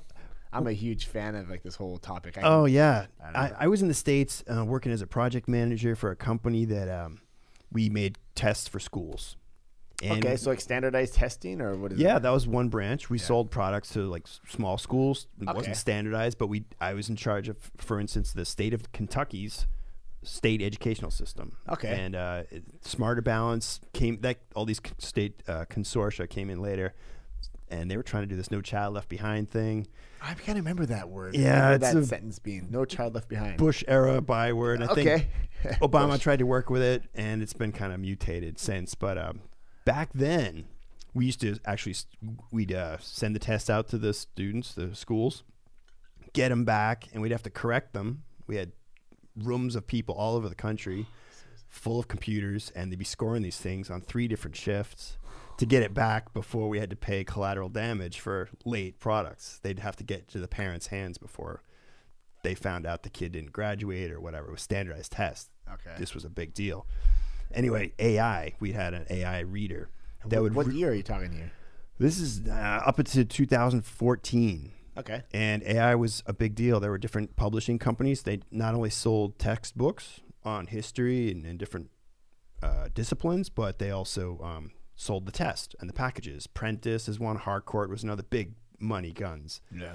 And they would fly states and like teachers down to like the Bahamas to check out their new books and the new products. It's a multi-million-dollar industry. My company was a smaller independent player, but we could see the corruption involved, and it was just big money. Yeah. And anyway, AI, so they'd have this money to develop software to read a handwritten student response. Okay. So the kid would be writing on paper, or if they were really lucky, they'd have the access of a keyboard and a typewriter, use a computer.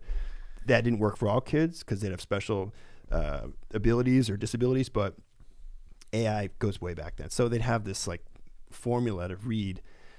They'd ask you a question. Remington, revolution of blah, blah, blah. What do you think? Pros and cons. You have to write a full page response, and we'd have to give you a grade. Handwritten, and these things would scan the letters. No shit. Yeah.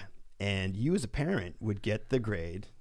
You wouldn't know it would be scored by a computer, but you'd say, okay, Remington really good in history on this test. He did awesome. But in English, he got a 5 out of 1 being the best, and a 5 as being like an E. He failed it. It's like, wow, what the hell? So you could file a complaint with the company like, this doesn't kind of work out. My son is better than this. Yeah. And we'd have to go back, and as a human reader would come in. But that was a rare thing. Okay, so it was like you guys were the second filter if the AI had messed up. Yeah, if there was a spike, like. But it was seldom. We usually, we'd go through the results, and that's 6 years ago. This was a long time ago. Yeah, up until 2014. So we'd have these. It was a computer-based reader, and AI would go through the thing. A second filter when needed. If there was a spike, like this doesn't. Remington's a good student, we can tell, but this kind of flunked the test. So get a human on it. Wow. Can you Google OCR artificial intelligence? I'm testing Eric now. They have these binary codes, and neural network OCR. I follow Elon Musk a little bit, and what he says about AI, he's a little nervous about it. I think. Let's do some English. What America's not doing is not getting out in front of it and regulating it. Information-age.com. AI and OCR, how optical character recognition is being. Go down to the last one. Information. Yeah, one. Yeah. Yeah. Okay. Elon Musk. Sorry. Go ahead. Keep on going. He's a big voice in that, and I trust him. He says we shouldn't trust this. We should kind of. It's interesting. I think it can probably facilitate and make a lot of things easier, but he's like, we got to regulate this before this is out of the box, because that he's the guy to listen to. Yeah, so I'm thinking he knows. As usual, I don't think there's anything going to be done until somebody gets hurt, but that's I don't. What's your take on it? Well, it's the same. It sounds thing. Interesting. Yeah. Well, but it's right. Like the first operating system of Windows wasn't really a good one, right? So like the first version of any Windows, you're always like, fuck, I'm gonna wait to the hell no. Yeah, get the bugs out, and then. So if that's like what they do, if our first version of artificial intelligence is anything like the first version of Windows, then we're fucked. Like then we're gonna program a bug in there, and it's gonna be like, oh yeah, I gave it the wrong thing. Like I read this one thing about artificial intelligence is it takes things very literal. So like we have like a wide general knowledge, and that's what this whole singularity thing is supposed to achieve, is like when the computer just doesn't have its own set of rules, but it actually can play against itself and create and improve its intelligence by creating logic games, or just learning on its own, right? And so but if the construct of this learning system has like a bug in it, like where it sees us as a threat, or it sees us as something that it doesn't have any respect for our life, or it doesn't have any doesn't have any emotional connection to us, like if it doesn't have any of these things, then we're just this benign thing, then it could just, without even blinking an eye, just kind of do away with us, and that's kind of that's the horror story. Yeah. And there could be so many cases and so many ways that it could just think of us as like even we know that we're fucking useless. Isn't that crazy? I know. There's been so many science fiction movies written about the possible future Terminator and I don't know, Omega Man, and just a world without humans. What was that one, Millennium Man, where it was like with Robin Williams, where he died right before he became like a human? Like they gave him like human. Did you see that one? I don't know if I did. I thought it was Omega Man was not the one, but the OCR thing was because I know that's what it's called. This can you go to the top again, Eric? Just to the top of the. No, how particular top? That's. Just to the top of the article, because it's called optical character recognition. Exactly. But see, I never realized that AI can actually do cursive writing. Like, yeah, That's smarter than we think. Yeah, are undergoing a quiet revolution as ambitious software providers combine OCR with AI. As a consequence, data capturing software is simultaneously capturing information and comprehending the content. In practice, this means that AI tools can check for mistakes independent of human user, providing streamlined fault. Now, it's very, very, very technical, but it makes sense. Like, and being involved in it yourself, then you actually saw that there weren't that many times where a human had to actually come in and be like, okay, that was a mistake. It read Timmy's handwriting wrong, and it was actually good English, and the machine had made a mistake, right? That wasn't this particular company. We didn't operate that way. That wasn't the first. They prided themselves on this New England Yankee hardworking ethic, and we read. Humans read them for the most part, but we did get contract offers, and they'd say, okay, we need the responses, like millions of kids, 20 million kids, we want this back in 5 days. Yeah, there's no way. The math responses, the multiple choice, no problem, boom, boom, boom, it's all done.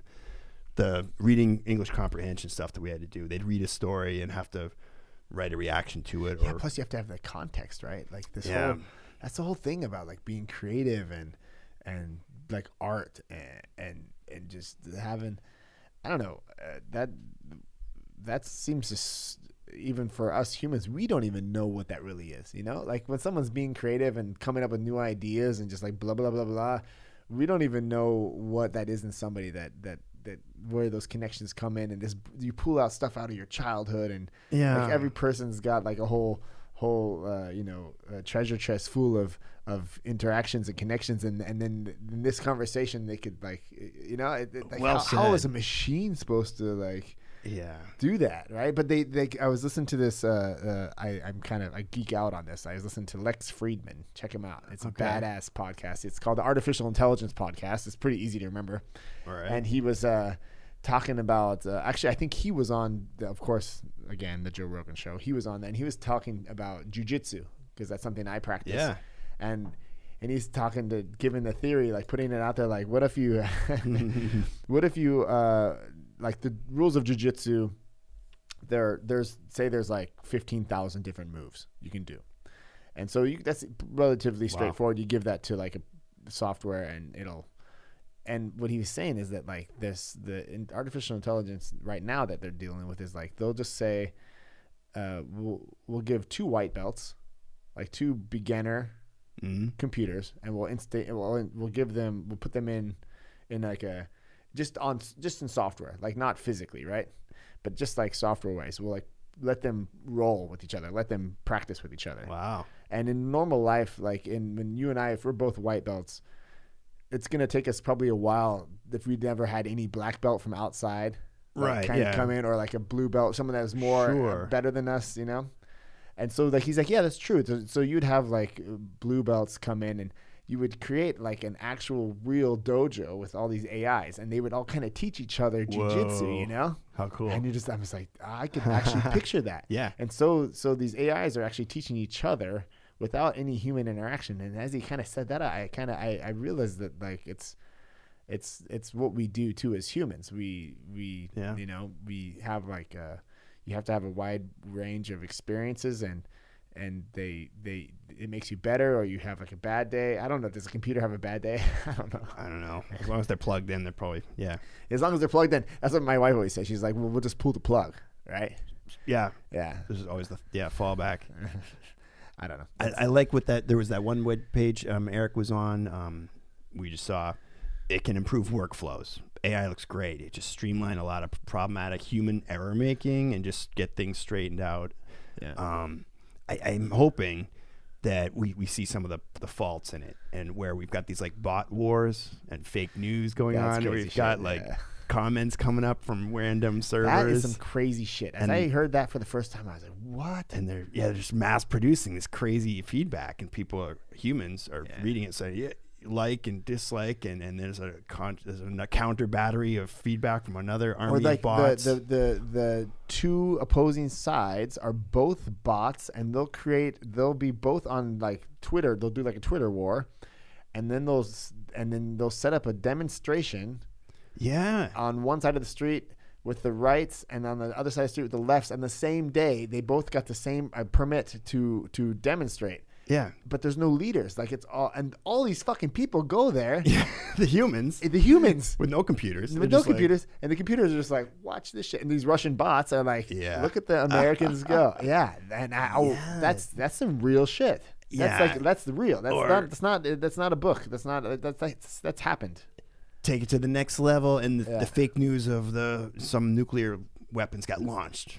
Oh my God, this is a hot. Was there some fake news for that? Yeah. No, but somebody had some horror nightmare foreshadowing. Like, what if some fake news comes up on a presidential news feed? Like, oh, somebody just threw a nuclear weapon at us. Like, oh my God, DEFCON 4. Yeah, DEFCON red buttons. He's dropping bombs, and like, when's that gonna happen? Is it gonna get to that? Hopefully never. But same thing. Support this march. Go to this street on this corner on this day and support this cause. Great. And then the counter army shows up, and these humans are doing stuff for robots. It's like, So hopefully it's weird. It doesn't get to that level, but people are realizing all of a sudden, like, this thing is out of control. We got to hem in the AIs. Facebook's got to work on their system. And this whole algorithm behind our social networks is something that we don't really understand. Like even Jack Dorsey, the founder of Twitter, right? Right. Like he like the originally Twitter. You know what the original tool that he built was? What was it for? I have no idea. He had like a regular business. He was doing software, some other software company. I think he was doing some mapping stuff. That kind of like the beginnings of like these first mapping apps. You know, where you just like put like Yahoo, where you say like this is a review and this is how you get there and stuff. And so in his team, he wanted to create like a messaging app so that they can kind of like Skype or and then like as they were developing it, they kind of developed it really fast and it was working really well. And they're like, wouldn't that be a cool idea if you could just like write a text to anybody and they would respond? I'll be damned. And so he just like turned the infrastructure out inside out and just kind of created like this platform where people could message back and forth. Jeez. And so he didn't think that it was going to be like this network where like the president could fucking call out murders on Saudi Arabian generals. You know what I mean? Yeah. So he was on this. I was listening to him the other day, and he was talking. Well, not the other day, but he was talking about like. Actually, he didn't really talk straight about it because I think he talks so different because he can't shoot himself in the foot. He's like so guarded, you know. Yeah, he's got to. And it's so crazy how this algorithm actually is designing like it's a social movement. So like if you look in the policies and the terms and conditions of using Twitter, like it says in there that you like, can you pull up the Twitter user agreement? Have you ever read that? No, it's right there. Twitter user Deutschland. Yeah, just do it in English. It's it's not. No, it's try the first one. I don't know. Yeah, there you go. No, not the development. That one, the first one. Yeah. It says inside of the. It doesn't matter. It doesn't. It does it automatically. You have to put You have to put en in there. Does it do it? Will it keep it? It might not. It's probably because it's my IP address. Getting attacked by bots. Do you know what dead naming is? No. Dead naming? Do you know who Kate Jenner is? Caitlyn Jenner. Yeah. Caitlyn Jenner. Okay. Dead naming. So what was her name before? Her name was Bruce Jenner. You just dead named him. So now, if you did that on Twitter, you'll be disqualified. Like you can't use you'll be kicked out of the platform, and that's in their user. Oh wow! Huh. Like that's in their content dead on this. Naming. Interesting. Yeah. So it says like, can you Command F, and then type dead space naming. Come on, baby. Does it work? No, it's not working. I always thought it was in there. Okay. Anyway, maybe you have to type in like Google dead naming Twitter. But like so basically like Twitter is making a stand there, right? Twitter's saying like that's a very liberal statement because Bruce Jenner was Bruce Jenner for 54 fucking years. I was gonna say that was a dude. we grew up with this guy in my Wheaties box. Yeah. This person. He's like an Olympic athlete. Yeah. Massive. So like if you just are writing on Twitter, that like I used to watch Bruce Jenner when he was such a badass with his big balls and his big cock, like running down the streets, like without any underwear on, hanging through his like those shorts that they had in the 70s, like these short ass shorts. Right. Oh yeah, those. It'd be like I remember back in the day, like and if you wrote that and you just kind of make it like I remember the old Bruce Jenner, it's kind of like a statement from Twitter. It's a very liberal thing to say. We don't want that kind of talk on our platform. So what you're saying is you're kind of pushing that.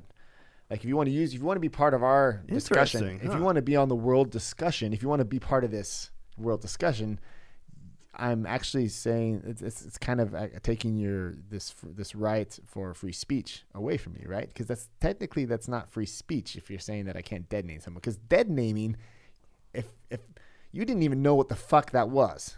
Right? Yeah, I'm like, so you don't even know what dead naming is. So if you do that, and these liberals are like, well, we're way ahead of you. Dead naming was like in 2015, my friend. You don't know that. That's your own shit. Like that's this whole progressive left thing that kind of gets me a little riled up.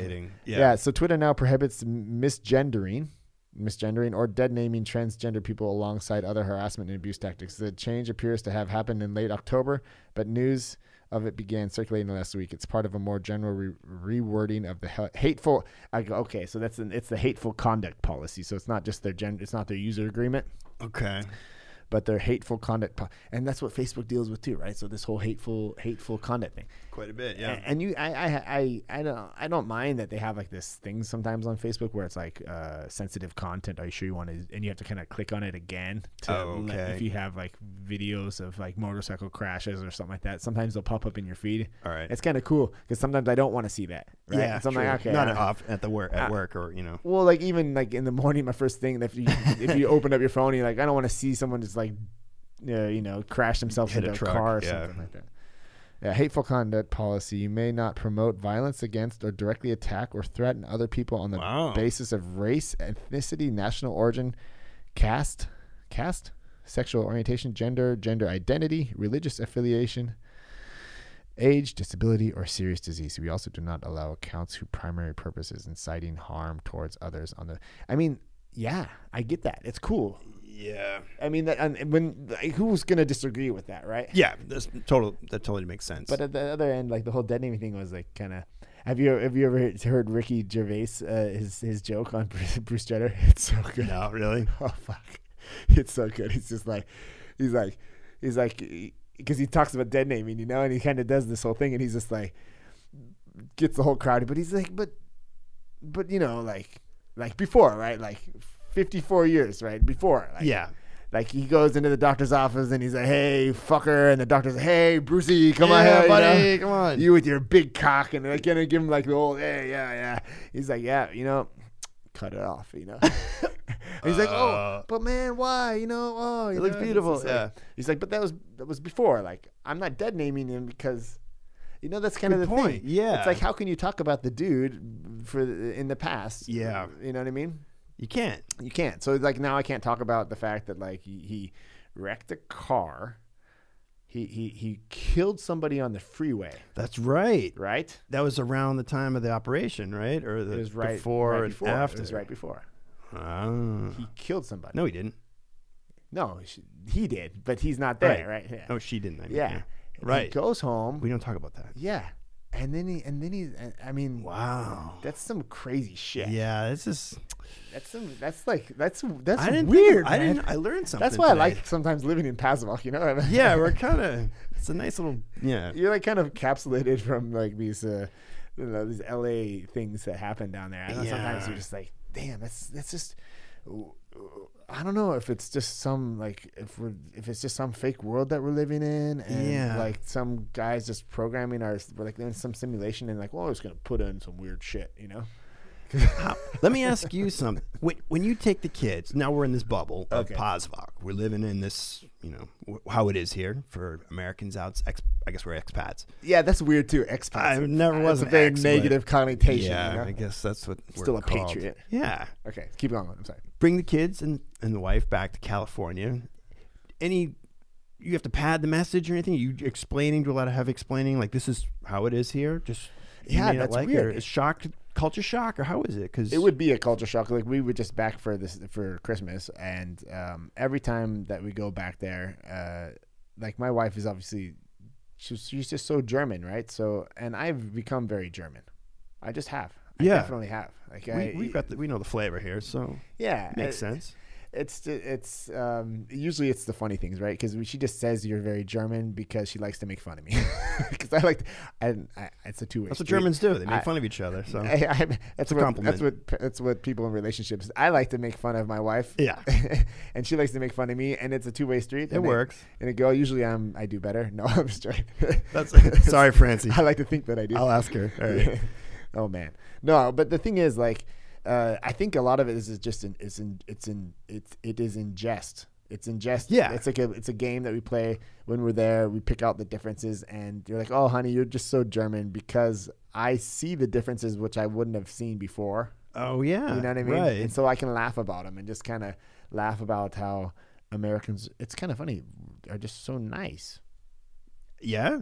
Please. Thank you. Please. Yeah. Please, thank you. No, it's not. No, it's fine. It's fine. I stepped on your foot. I'm sorry. My bad. I have really crazy shoes on today, and I didn't. I would have like normally when I step on your foot, it wouldn't be a big deal. But now because I have I was gonna go hiking later, and so it just turns into this whole thing, and you're like, dude, it's cool, man. I don't care. Like, have a nice day. Or like you're walking in the parking lot.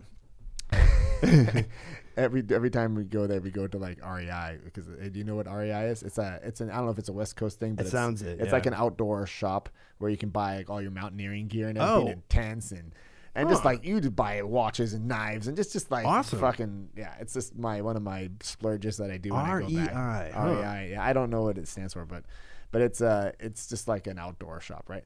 But every time we go there, it's in a big parking lot, typical like Roseville, like this Northern California sprawl. It's very big, and you just have a lot of space. Yeah. And so we're walking across this huge parking lot, and there's like a car for days. Yeah, and there's a car coming like way down there.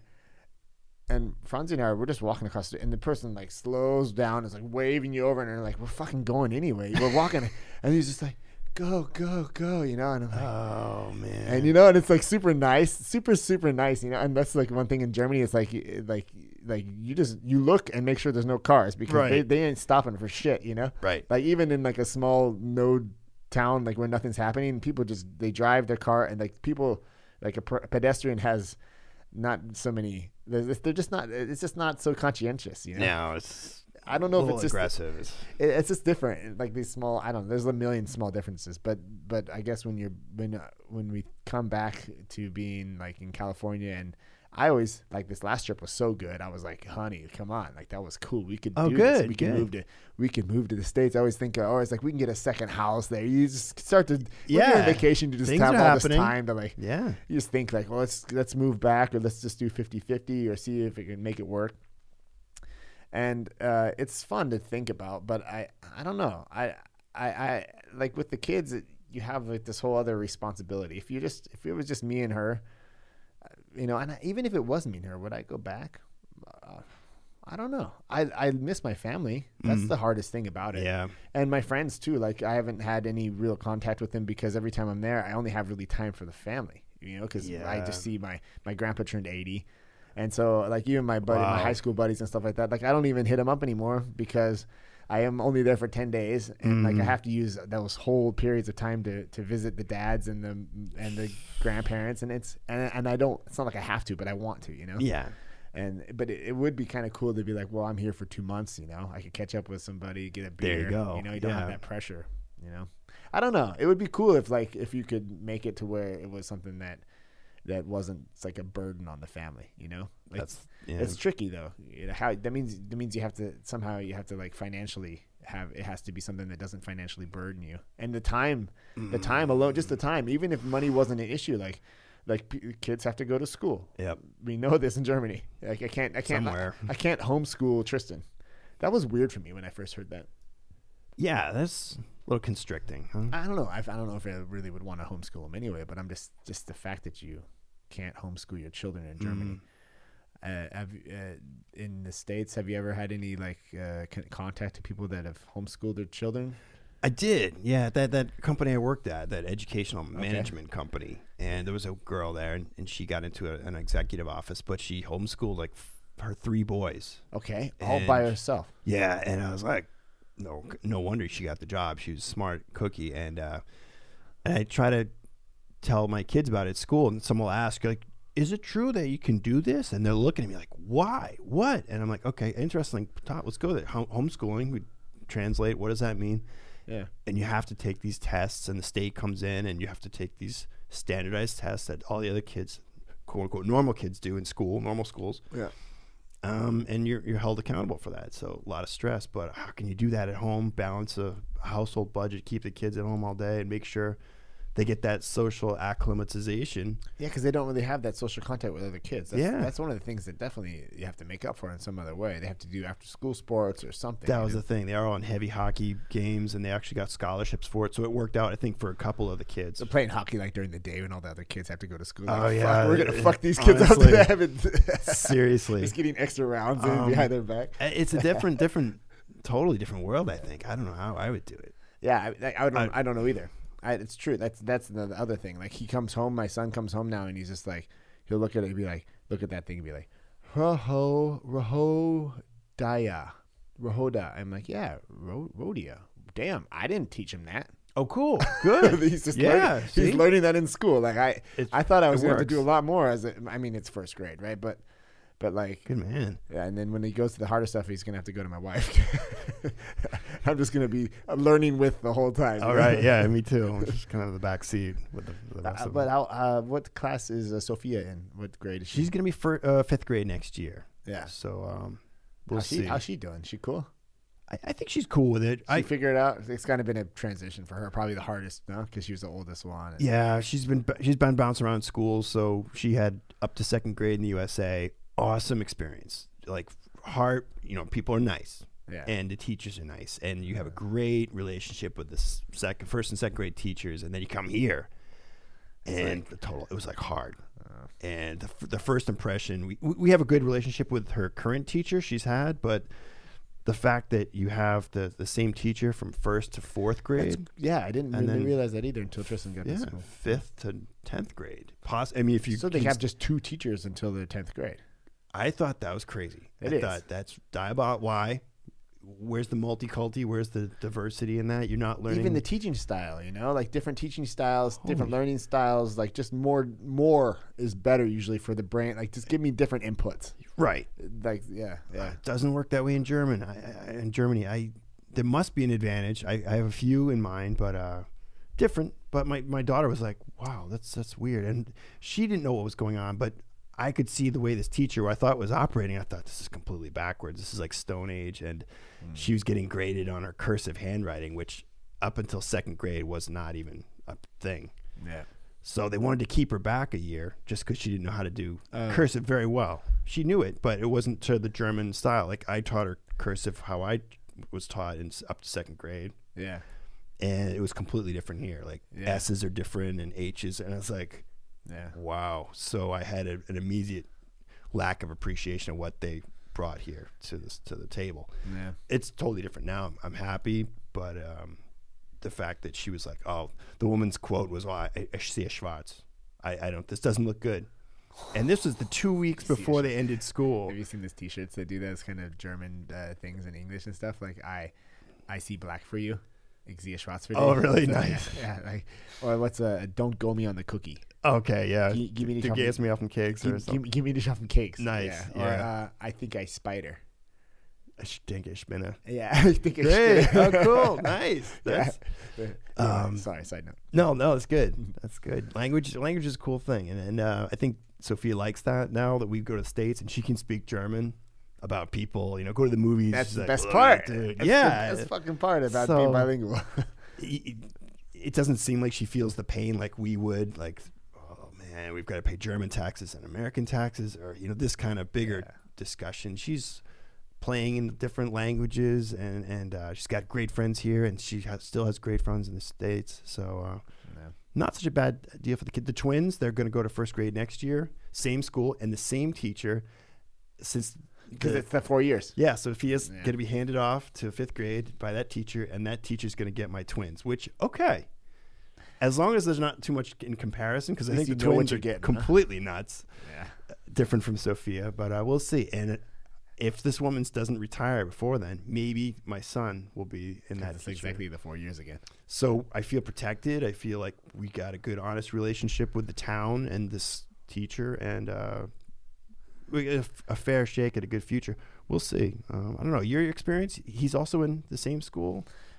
Tristan? He's in the Polizeischule. Evangelische. Oh, good. Yeah, good one. Yeah, it's a good school. I was kind of tricky about this school at first because it's a private religious school. He had the same kind of... I'm not religious at all. Neither I. But they run things here. The Evangelische Church. Yeah. If you want a garden, if you want this, if you want... They kind of talk to them. Yeah, it's because they have so much land, right? I thought that was weird. Yeah. That was wrong. I thought they're running shit. Yeah. No, I have like a positive relationship to that school because I saw how my niece, both of my nieces from my sister-in-law, the older one is just turned 18 today. Happy birthday, Eliza! Oh, congratulations! Happy birthday, 18 years old. All right. We had a beer tonight already we had ribs tonight. Oh, nice! At my sister-in-law's house. That's why it took me so long. That's okay. Yeah, good. It's a cool reason, right? Yeah, why not? No worries. But so I saw how she did in the school, and they have their hiccups, They had something. Sure. They had this whole thing with. I think Eric would have to also be on the microphone here. He's 19, so he can give me a lot of real life data from the system here in Pasewalk because he's gone to school here too. But I think the Evangelische school. The school stops at a certain grade, right? And then you go to gymnasium. So you go there till 10th grade. You know this too. Okay, so you stay there until 6th grade, and then after 6th grade you go to the next level of school. Yeah. So in these until the 6th grade, what I saw, I liked. Good. They have a different method of learning. That I never really thought about before. They teach the kids to, the way that they're teaching them to read, they sound out the words, which I get that. That's what you do. Good. But he does it like it's extreme. They don't learn the letters of how they sound in the alphabet. Like you say A, B, C, D. They do the sound. And so, yeah, they go, and then so b, and you have to do the German pronunciation of it, which I'm not going to do because it sucks. but so when he started to read, it was that's why it happened so fast, because it was just he would just sit there and just be like, okay, Budweiser, because he just sees the. Oh, great. He doesn't know what he read. He doesn't even know what he said. He just kind of sounds it out like that. Fantastic, huh? There's a couple first grade. Yeah, but I think I don't remember. I don't know what first grade. Aren't you supposed to read in first? I don't know. I don't think they expect it. I think. Okay, it's kind of like a cherry on top. Go they're learning it. Good. I don't know. I think second grade is the big deal. Is where it's reading is second grade, but the first books that you get also.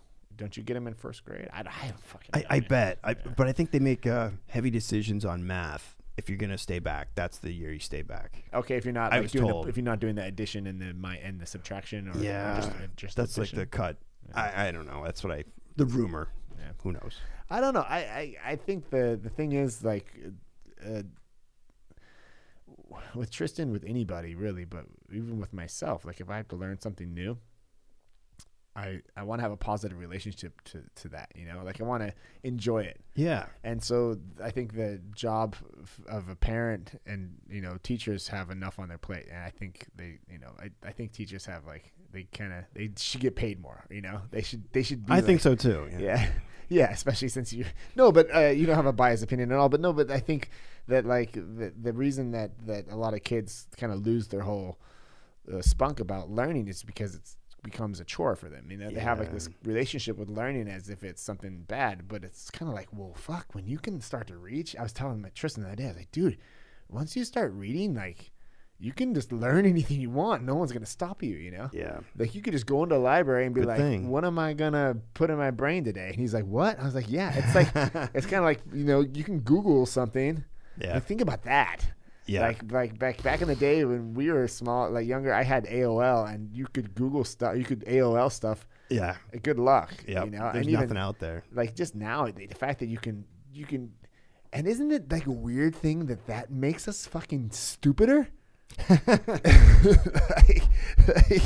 How could all the knowledge at the fingertips of all the human knowledge is at your fingertips, and what do? We become fucking stupid about it. We get on Amazon and order packages. I don't know. Yeah, it's true. It's a true. Weird. Go figure. It's a weird thing for me. Devolving. It's weird. Like, sometimes when you think that, like, I think I was listening to this joke from this new, I don't know what's his name, Johnny Chang or something. It's some fantastic comedy special on Netflix, and he was saying that it's gonna be like handled like smoking in the future. Like, you're not gonna be able, like, pregnant people aren't gonna be able to use the internet. And it's so harmful to your health. Because it's so harmful. Because they're gonna Google some shit about and it's gonna kill their baby or whatever. Because they read because there's so much misinformation. Because it's just stressed out. Because there's so much bullshit in the internet at the same time. It's just, I don't know. It's a weird thing. But I think that, like, if you can, as a parent, if you can just kind of keep your kids. Yeah, if you just kind of keep them excited about learning and kind of give them the opportunity to enjoy knowledge, then it will never be something that's like, I don't know, it's the small things. Like, you hear with my niece, because before Tristan went to school over the summer, she's like, oh, you gotta do homework, man. She was talking shit to him, she's putting it down. She's like, you just wait, you gotta go to, giving him this whole paradigm of, like, you're gonna have to do homework, they're gonna yell at you, you're gonna yell at you. And it's not fun as you think it is. It's not like the kindergarten. And I just totally stopped that. I was like, I know. I just jumped in there like, yeah. Like, she doesn't know, man. She sees it. That's like, cool. You can do. You can do it however you want to do it. Like, if you want to go to school and have a good time, you can do that too. And it's trickier, but it definitely makes it easier for them to try and pull out the good parts. And there's always like the thing that, what's this, what do we have now? We have this week is this holiday here in Germany. There's Pfingsten or Carnival, yeah. And so in the kindergarten, the kids, it's kind of like a Halloween almost. Right? They love it. They get all dressed up, and Tristan's like one of these kids. He loves to get dressed. One of these kids, like, every kid likes to get dressed up, right? Sure. He was like, stoked about it. Had his costume all picked out and stuff, And at the school, they're like, they didn't give a fuck about it. Like, they said they were going to do something, but it was kind of like the teachers, they're just like, we have like our sports hour. And so you guys get to get dressed up, and we're going to do sports in your costumes. So they just were sitting in the corner talking to themselves and making the kids just do laps in the gymnasium. And he had this whole picture like, it's in the gymnasium, so there's probably going to be a fucking huge party. Oh no, I'm sorry. Yeah. Geez. And so he came home. I didn't pick him up from Hort, from the after school thing, but Franzi picked him up, and she's like, he was sitting there, he was crying. He was he was so sad because and then he was saying, he even said it today, Wednesday. So it was on Monday, and he was just like, yeah. Then he was doing that program to my little daughter, because my little daughter's in the kindergarten still, All right. And he's like, you just wait till you get to school. Oh no. Yeah, it's just a fucking spoiler circle. alert. And I was like, and I had to stop. I'm like, dude, just stop. Like, she doesn't understand. And Carly's just like, what? I want to be the frozen princess, Oh, great. It's like, God damn it, come on. That hurts, because then we think what we were doing in the States, and it would have been totally handled different, I think. Yeah. I mean, Sophia's first grade teacher, or the whole school, organized the Halloween parade, and all the parents are guilt tripped into going to this thing in the afternoon. You bag out of work early to go to the friggin' 1:00 in the afternoon Halloween parade, and 300 kids march around in their costumes in October. Cool as hell. But nobody's going to do that here. And I'm thinking, yeah. It's tricky. I don't know. It's the Halloween thing here is okay. right? It's getting better. It was getting better. Yeah. Getting better. I mean, for Pasewalk, I have to say, like, they do a pretty good job. When I lived in Berlin in the 90s up into 2004, Halloween was like a big Vessi thing, the Americans and it was kind of like the American thing to do. Yeah, they thumb their nose out. We don't do that. That's you guys. You sell your Hallmark cards around this, and you merchandise. And you capitalists. Like Valentine's Day. What? Yeah, it's like, what are you talking? Why not? Yeah. And now it's like religion, so it's kind of cool. I think. Yeah, Halloween is. I've always liked Halloween. It's fun. It's fun to mess around and do the weather's always kind of a thing. Like if you're outside here in Germany in October, chances are it's raining. You're risking your life. You'd be sick for the week after that. Or, it's kind of crazy.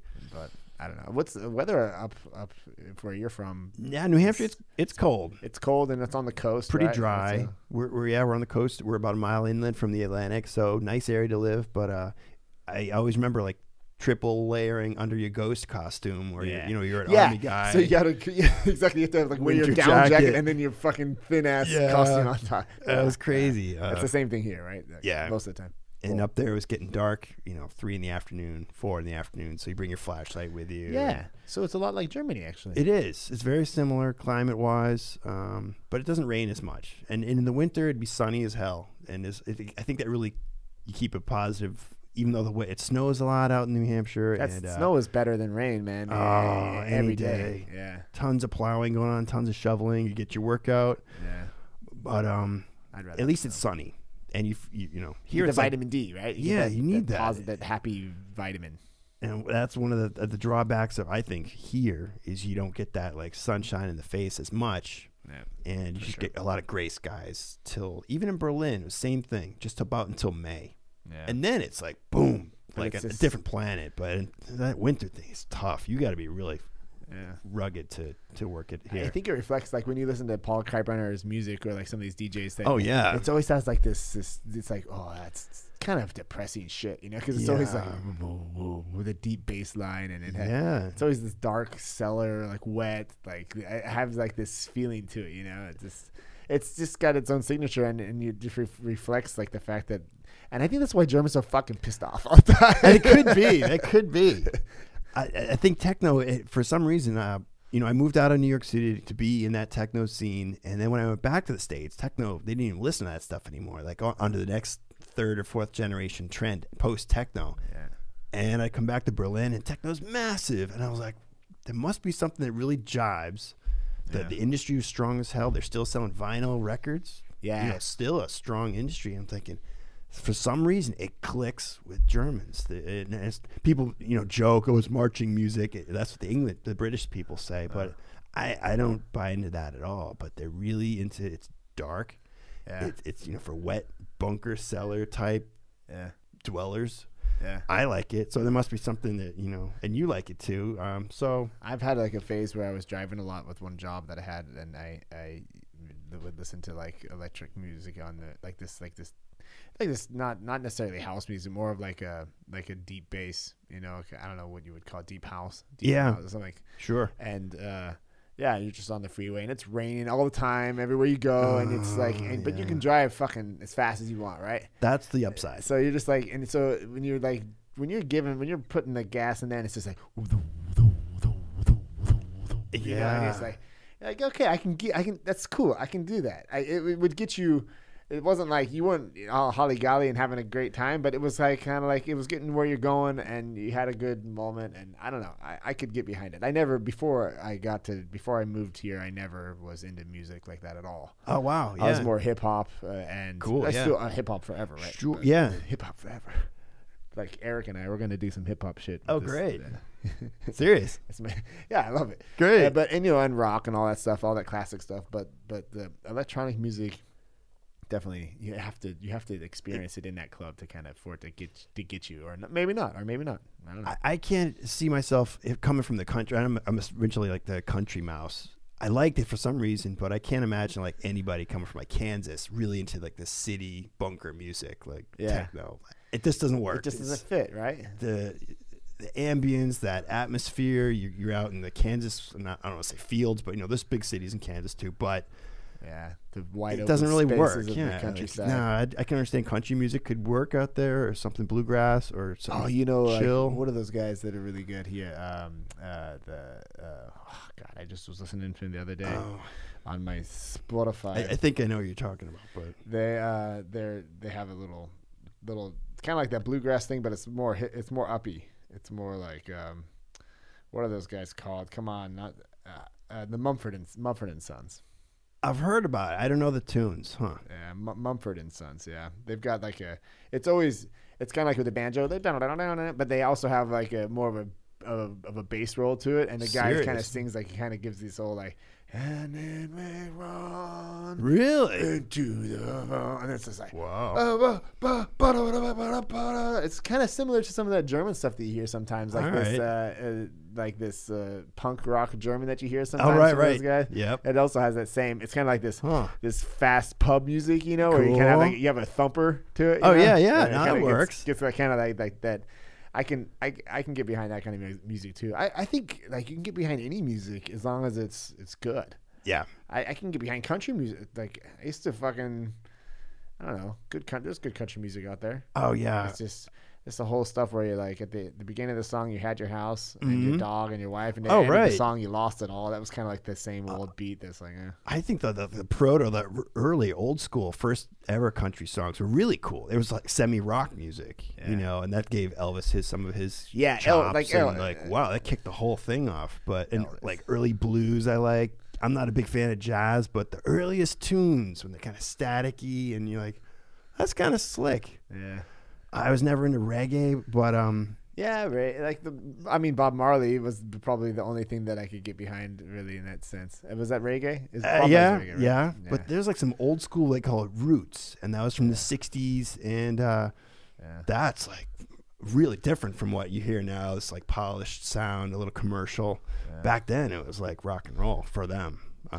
What was the name of the label back in Berlin?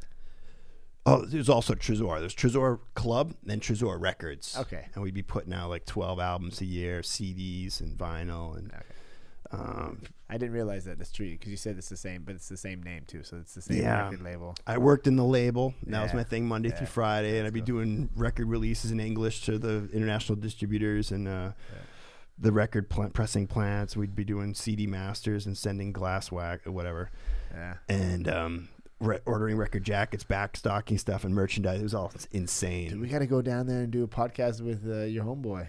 He's amazing. Yeah, Dimitri Hageman. Yeah, he's in that documentary you mentioned, and he just drops bomb. Anybody that's, I always liked working in the office and watching him work. Talk to people. They'd be coming in like, "Tell me your story," and he'd go off and start talking about like moon landings, and we're gonna do this, and we're like, "Whoa." It's normal for us, but these people, the coolest guy, the hardest DJ coming like, I want to talk to this guy. And they're just like a kid at a story hour. Like their jaws are on the floor. Like your boss is so cool. I'm like, yeah. I know. He talks a lot of shop, but sometimes he'll for us, he came up with this crazy idea. He's asking me about this American, at the time it wasn't a big deal. There was no movies out, but Curious George. Yeah. He secured the German publishing rights for... Back then? I forgot his first name, but H.A. Ray is the guy. He's a Jewish Kriegsflüchtlinge. He and his wife fled the country before. And he's this guy, the author of this book series, The Curious George, the monkey. That's... Yep. Yeah. He secured the publishing rights, and we're techno hard. We thought we were hard guys and girls, but we're like, you did what? Curious George? Yeah. Like, what the fuck? And he's coming out as we'd be working in this office and listening to techno tracks all day. Like, they're doing this, and this new record's coming out, and this DJ's coming to town, and this dude comes to work with us, and he's in charge of translating the original American books into German for the first time ever in Germany. Wow. And he published it under this publishing company he grounded. And we're like, that's such a great idea. Diversified. And I was like, and the movie hadn't hit yet, but we knew it was coming. I thought, man, if you, outside of techno, if you secure the merchandising alone on this in Germany exclusively, that's your gold mine right there. Yeah. Techno alone is going to do well, but he had restaurants and he just ideas and putting people in action. And here I was an American, but He's like, I want you to do this. I know you can do it. And I was like, in the States, that never would have happened. I don't think it would have happened. I would have had to have like major connections and. Yeah, it was just very like the hierarchy was very flat. He just kind of like it was very open minded, and I thought that's cool. He took a chance on me. I didn't want to let him down, so I stayed with the company for years. I really liked it, and I talked to him recently actually, and he's like, "Why don't you come back? And why don't you just do something? And what do you want to do?" And he showed me his whole new empire. It morphed into other things. He's got a big art gallery. He's got this huge, instead of the techno bunker. I'm talking too much about this guy, but it's okay. Do it. You can talk about it. I mean, I don't. It's totally fat name dropping. I don't want to do that. But at the same time, like when you talk about the fact that like that this guy is switching his brain out of. He's not just focusing on this one thing. And he comes up with something like Curious George.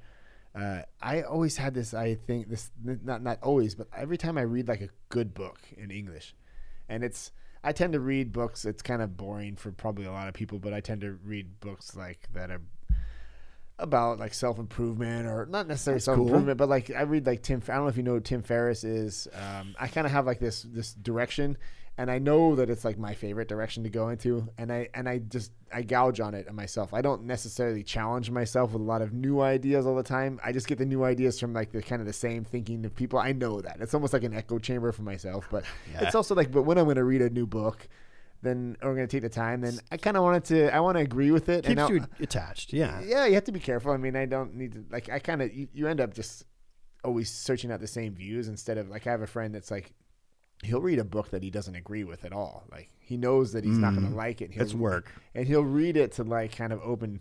And I'm like, cool, good for you, man. I'm not going to do that. We have no time to. But I always think like, wow, that would be cool if I could, especially like a book like a smaller book from a smaller author that would never really have the opportunity to translate it in German. But I like it, and I think, well, I would even like to give this book to my employees. There you go. Yeah. You know, and so just translating those, it's a huge undertaking. Yeah. I mean, it is. Right? Unless you're AI. Unless they're AI. Yeah. Apparently they could, because I didn't realize, maybe it is so far along now that the concepts themselves. German is one of those languages like. It's tricky to translate English to German for me personally, just to try and you have to kind of find these like conceptual ideas that are culturally relevant, because a lot of times like you see that in movies. Have you ever watched I'm sure you have watched a movie completely in German? Yep. Yeah, and you're just like they said what? Yeah, what? Is that the joke? Because I know the original joke and it was not that. Yeah. Like especially it's flat. Especially in a joke, especially when it's like a joke or when it's something that like has like a reference to some cultural something. Yeah, you know, Simpsons reference. And so then they try and bring it into a German reference, and maybe they don't even use the Simpsons. They use like a different type of cartoon, and you're just like, no, you know. And obviously the big one is the fact that the voice of the dub over it, unless it's Christopher Weitz. Christoph Weitz, what's his name? It's in Österreicher, ne? Christoph Weitz. He was in. He's an older dude. Nee, nicht Udo Weitz. Christoph Weitz. Unten rechts über 15 weitere ansehen auf der rechten Seite. Rechts. Oh yeah. Christoph Weitz. Got him. He was in the latest James Bond. Oh what? Oh, I haven't seen that yet. All right. Yeah, and he's a bad guy in that one. He's always the bad guy. Yeah. Yeah. And he kind of got his hit later on in life, right? Like he's 63, and in the last 10 years, whatever. But Inglourious Basterds. Yeah, there you go. Yeah. Yep.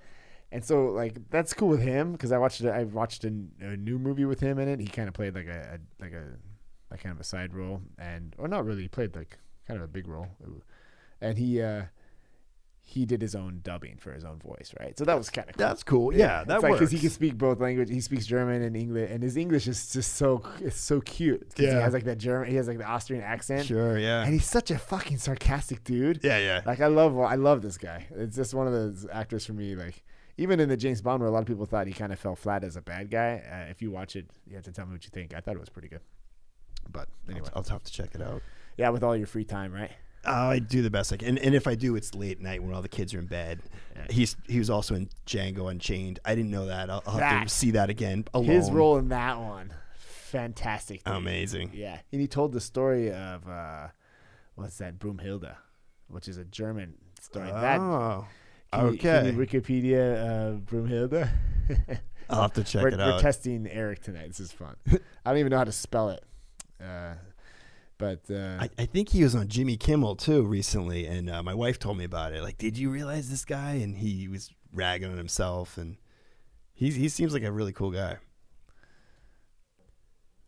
Broomhilde Geschichte oder wie heißt das? Ist es mit N? Ja? Ich weiß nicht. Du bist ja, naja, nicht Django Unchained because there you go. Yeah, okay. Broomhilde is okay. Wikipedia, Broomhilde story, an actual German. It's an actual German legend. Funny. Yeah, and that's what I love about Tarantino. Yeah, he pulls out like these cultural gems from like a German cultural gem, and he puts it into the movie and they're in the movie. I don't want to spoil it for you, but like basically, this Christopher Weitz tells the story. Okay. He tells the real story, like without any in the movie. And it's one of those stories that we've in our culture, in the American culture, I've had in different ways, in different.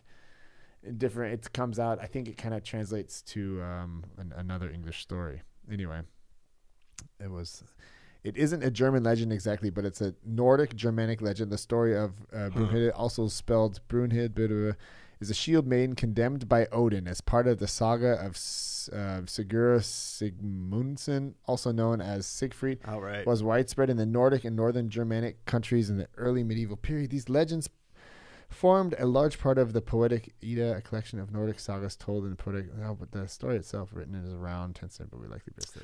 Oh, the last line. Django Unchained is essentially a retelling of Wagner's Siegfried. Yeah. Which drew on one particular variant of the Brunhilde saga. So Brunhilde. Yeah. So the entire movie is that Brunhilde, and then no he's idea. telling the story like in a moment in the movie. It's just kind of like awesome. Yeah. So he's basically telling. It's a foreshadowing moment. You kind of can tell out of what he's saying that what's going to happen to the main characters in the movie. It's wow. I'll have to do that again. Yeah. Oh man. And then Leonardo DiCaprio was in that movie, right? He was like the southern Mandingo. The Mandingo. Yeah. He had the Mandingos, right? Yeah. Like the Mandingos are like, I didn't realize that. I didn't either. I had to go back to Wikipedia. Like, really? This was real? They had these black dudes, and they were like ultimate fighters. Proto, yeah. Do you watch any fighting? Any by chance? I don't. No cable, no violence at home. No, very PC. No, it's cool. I just watched this last fight with the. How'd that go? It was like the fight, and the guy comes out with 40 pounds of like armor, his suit, and that caused him to get defeated. He said. The American versus the British guy. This is the heavyweight fight. Wilder against Fury. Fury, exactly. And Wilder knocked him down in the previous fight that they had in the 12th round. Okay. Didn't knock him out, but he's out of the last 42 fights that Wilder had, he knocked out 41. Okay. So he's a knockout artist. Yep. But they've always kind of said that like the one weak spot with him was that if he's not knocking you out, he's not doing anything. Like so this knockout always made up for all of his kind of his technical mistakes. So, yeah. One-shot wonder. And but 41 shot wonder, right? So it's kind of like hard to disagree. Shit. Yeah, not bad. Yeah, and so but Fury, so he lost the previous fight, and then this fight it was just like not even like dominated him. And it was, I think it went 7 rounds, but it could have gone the 6th round. It was already pretty much sealed, or if it wasn't that 6 and 5, 5th round, 6th round. Okay. So now it's kind of like there's another fight coming up after this one where now Deontay Wilder's done for now, and I don't know the name of the new guy, the new opponent, but that's going to be a fight. Also against Tyson Fury? So that's going to be the Ultimate Heavyweight Championship boxing. Jeez. And I just watched it the other day. Live? Can you do a Fury verse? Like Fury verse? No, just without the E. Fury verse... versus Klitschko? No, yeah, he's fought in Klitschko. Oh, yeah, Wilder too. And Fury in this last fight, he switched trainers. He has Klitschko's old trainer. Which a very offensive. That's a very offensive guy. And so that was the thing that kind of Wilder didn't really know how to deal with it because Fury was just on the attack. Wow. Anyway, it was crazy to watch because these dudes are huge, right? Yeah. He's weighing 240 pounds. Monster. 6'9", 260 pounds or something like that. Get hit by that. He was moving fast. He was just like, wow. And I was just like, what the hell? Watching that kind of boxing is crazy. I don't know who's going to fight afterwards. Okay. But it doesn't matter. Anyway. Oh, yeah, the winner. What is the latest news? Intentions will turn to Wilder Fury 2 after this weekend's fight. Anthony Joshua and Ruiz. I think Anthony Joshua is going to be his next guy. The next victim. Yeah. Next victim. Yeah. Well, yeah. Well, I read the headlines. I couldn't believe it that Wilder lost, and somebody said this is the second time recently that American boxing's been totally put to shame. And I was really like, oh fuck, that the British really just put us second down. time. Yeah. I don't know what the first fight was. I thought, what? Yeah, I don't know. I gotta go back to my link, but I thought, wow, I should watch this more often because I didn't know. I mean, I don't like getting. Yeah. We're a big country. We've got probably big egos, but we get a lot of money bankrolling these big programs, and we go to the Olympics. We expect to win. Yeah, and we do. And we're happy about that. We get a certain amount of gold medals against the Russians and Chinese. That's how it's always worked for us. It is somehow some statement that you have there. It's true. Yeah, I don't mean to sound arrogant, but as Americans, Tokyo Olympics, right? When is that coming up? It's coming this summer, no? Or I'm not sure. We're thinking about. They don't know because of the coronavirus. Oh, I didn't think of that. Oh, yeah. I read something the day that it's like maybe we can't do the Olympics. Wow, that's big. I didn't realize that, but yeah, that would suck. That's big. That's hitting everybody. We talked earlier, just stock market. I mean, stuff that you didn't think was connectable is all of a sudden tanking. International shipping was bad between China and the USA. Now it's standstill. It's weird, huh? Yeah. We'll see how things are going. So kids at school are making casual jokes about Corona. Yeah. You got Corona? High five. No, don't touch me. And I'm a foreigner. And although I haven't been traveling, it's a cheeky thing. But they must be listening to their parents. What's going on at home and we're kind of cool foreigners though, right? Yeah, I would think we're not. Yeah. You ever get that feeling like I'm a foreigner here, but they're kind of like, well, you're American, so that's cool. Like they kind of like there is the exception, yeah. Yeah, like we could have it like out of all the foreigners, we probably have one of the easier road. Like I don't know, even all the presidents. Like I remember being in Mexico when Bush was in presidency. And like, what's the first question? Like, why? And now Obama, he had like 8 years of quietness. No one bothered you, And then it's like Trump, and people just look at you like, why? And I'm like, dude, 350 million people. You're asking, like, I'm the representative now for like the politics of the United States of America. Right. Yeah. Officially, I say, it's a hard position to be in, for sure. But it's always easy just to be like, I don't know, I don't care. Yeah, they can get along with it. They can drink a beer with us. I voted in California. Oh, cool. Yeah, I didn't. I'm not going to tell you, no. But I voted. It's just like, I don't know. It's when you get this thing like you're an outsider. You're ein Ausländer. Yeah. Then you must and you have the coronavirus. It's kind of like really just disinfect your hands, wash your hands. Take it easy. We have masks in the pharmacy. That's so hard. We have all these masks now. Yeah, we had to order all these masks because people want them. Oh wow! They want these special things, and like we saw on the map earlier, there's already 18. It's been 18 cases in Germany. So 17 in France or Spain. It's going around. I don't know. I think that if you look at the hardcore numbers, I think these other viruses is normal. These normal like grippe. What's grippe? Like influenza or flu? One or the other. I'm not sure. That killed way more people. Yeah. Definitely. I don't know. Hopefully it doesn't get any worse, right? Just knock on wood. You're right. I don't know where to go with that. I'm trying to assuage kids' fears at school. Like, don't worry about it. You're good. But I don't know actually what I'm talking about. My kids haven't really come home in a panic about it. Yeah. But that's probably good. Yeah. So. I mean, at what point does it? If you look at all of China, there was 700 and something cases of it. Okay. Right. And how many fucking people do they have? Right. Like 700 seems like, I don't know. I wonder if it's just because I think Franzi made a good point. She's kind of like, I think it's because we just don't know. Like with the influenza and all these things, like we have these, we're kind of on the case of it. Sure. Yeah. And we have guys know. No, I mean like humans, like we have like kind of a group of people and they sit together every year. That's a lot of people. 1.3 billion people in 2017. So we're at 1.4, I'm sure. And yeah, USA 325 million.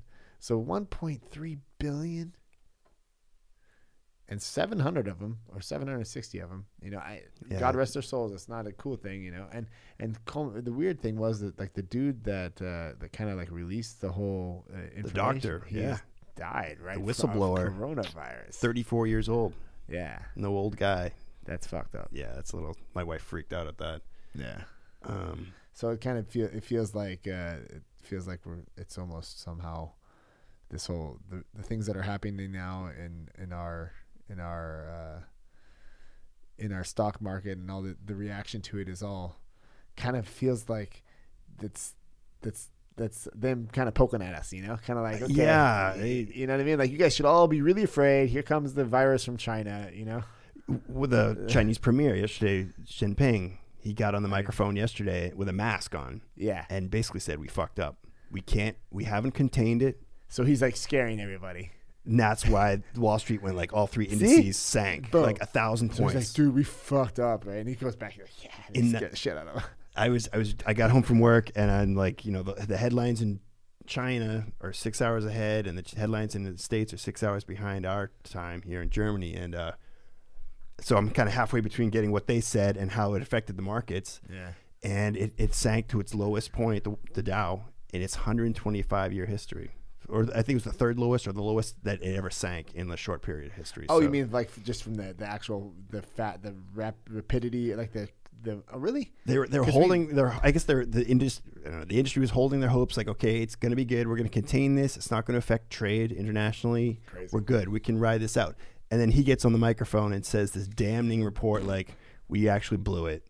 we don't have a hold on this at all, and it's way out of control. Thanks. And for him to say that, this guy who's normally stoic, the Chinese Communist Party leader, it's like, you know, we're going to iron fist protesters. We're going to do this and that. We're going to run over people in Tiananmen Square, but we can't hold this virus in. We screwed up, folks. Sorry. It's coming your way. And that's where the market went like. Whirr. So I'm looking at it right here. I have what do we have today? The 26th. Yes. So I'm looking on the 23rd, and then it goes from like 29,000 area to 27ish. So it lost 2,000 points. Yeah. I don't know. I don't follow the stock market. You probably don't need to. It's if you find. I don't have a 401k, but I was talking to my dad about the 401k, and so he's like, the trick is and I get this, like the tax thing is you don't want to pull out over a certain amount because then it's kind of like tax free money that you're pulling out. So you don't want to pull it out fast. It's in there, it's locked in there, and it's doing its thing, and it's following the Dow Jones. For whatever reason, because it's some type of mutual fund. Mm-hmm. This mutual fund's following the Dow Jones, and so it's like, he's like, well, and like I pay, and if I'm really aggressive about it, I'll pull out maybe like $1,000 a month. So that's like 12,000 a year or something. It's nothing, really. Yeah, right. Know, like, or I don't know. You probably pull out maybe 20 a year, and you wouldn't, and you still stay in this low tax bracket, right? Because that's.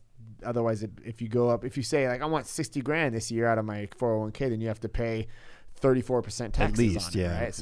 So it just makes sense to kind of little bits to not let the tax bite you in the ass. So it's stuck in there, and it's just gonna have to ride it out. That's it. Yeah. And that's what I always hear. Like the real smart bankers that I've ever talked to, and I just had a meeting with ours yesterday, and I always appreciate when someone's saying to me like, take 20. He's like 20 years. Like I'm talking, we're not talking about daily trading. Yeah, we're talking like everything we're doing here is 20 years, 25 years. You know, I'm 37, going on 37. I'm 36, going to 37, and he's like, you're young, you know, in that sense of it, you know. Right. But when I was like 19, I was like, oh, by the time I'm 25, I want to be a millionaire. Shit, yeah. Shit, you know. Hell yeah. You have, it's just like all these things. Easily. But then you look back and then I realize it's like, that's bullshit. like yeah. Like could have happened. Maybe you make it, but like but even then, it's like, were you thinking about investing like that? I was probably thinking more like, I'm gonna bet it all on Tesla. You know, like you just have like you have like kind of a more of this idea of like you're going to Vegas and you're putting it all on red, Bitcoin, and all the big things and all these sexy. I'm fucking the next Wall Street, you know, the Wolf of Wall Street, and I got my just fucking throwing out the dollars. Sure, yeah, and that's the dream. Yeah, and so that's like this lure that you have, this emotional thing that you think about, and he's looking at me, he's like, I'm not going to paint a sexy picture for you. It's pretty boring. I was like, what? And I even complimented him. I'm like, you know what, though? We've been talking for like an hour and a half, you know, and I was like, I have to say, like, I had a nice hour and a half conversation with you about pretty boring stuff. Thank you, you know? And he kind of like, he still kind of made it interesting, but it's not. But if you really think about it, it's kind of like it's boring as shit. Like, and it should be boring. It should be not sexy, right? And this kind of stuff, he's like, you know how many phone calls like right now? I bet. Like people just are like, what are we doing? What are we doing? Sell. And they're all like, just no, write it out. 20-year plan. It's going to come back. It always will. It always has. Yeah. It's never going to stay down there. It's just, and that money you can't, but if you're on a 401k and you're retiring, it's kind of like, well, wait a minute. That's scary. Bad timing, you know, because I'm living from that, you know, that extra $1,000 is exactly what I need to get my food and hopefully I don't have a mortgage anymore. You know, that's kind of the whole thing. I'm not paying a mortgage, because if you're paying your mortgage on your 401k right now, it's tricky. I think being the token Americans in town, we always get asked these questions, and I even in Berlin, I was like the whipping boy for when Bush was as president. Like, why do you have a war going on? He gets fucking reelected. You're like, I didn't 4 years. Yeah, thank you. I was like, no, I had nothing to do with this. And they're always like, they always come back to capitalism. And you guys do this, and you guys do that, and you're in Iraq for the gas, and you and your stock market. And I'm like, it's true. In a roundabout way, I'm thinking, okay, we go back to Greta. And mass consumption, and I'm like, and we got 4 kids. You have 3, and I have 4. It's like, we can just say we have 7. We have a lot of kids, and together we should get. Honestly, it's like the Brady Bunch. Not bad. It's just like, okay, here I've got to produce so many. You know, I buy groceries twice a week, and we fill that massive refrigerator, which sucks a lot of electricity, full of stuff, bread, and we're doing that. Yeah. You know, who's to blame here? I'm like, capitalism. So I'm hoping maybe the bigger discussions and these cruise ships getting bananas from who knows where, and those delicious grapes from South Africa. Yeah, South Africa, wherever they're coming from. Maybe that triggers bigger discussions, or I don't know. I don't want to say regulation, but like, look, this is insane what we're doing, and that we're subsiding on the waves of Chinese virus and the Chinese premier and the American president who wants to bomb North Korea. Back then, they were frenemies. Yeah, and the market is it's going up and down. People are like hair trigger with their the fact that spending. That the president that goes on a social network and just writes something, and then it like. I was talking to my parents-in-law right now at the party beforehand, and we're just talking about that kind of like the same thing we're talking about now, and he was just like, I was like, isn't that so weird that like this quote unquote most powerful man in the world, right? Yeah, goes on there like a 14-year-old and and just writes like fuck that guy. The market goes and he's just like, okay, I'm gonna go to bed now. And like, what is that? Yeah, like how could that be? That's another one of those things where I'm just like, I just sit there, it's hard to just imagine that's real sometimes, I don't know. And if we did that, we get beaten down. Yeah, like if we were to, I don't know, no one pays attention to us. So I mean, like when I write something on Twitter, no one says anything. So that's cool too. That's kind of a cool luxury.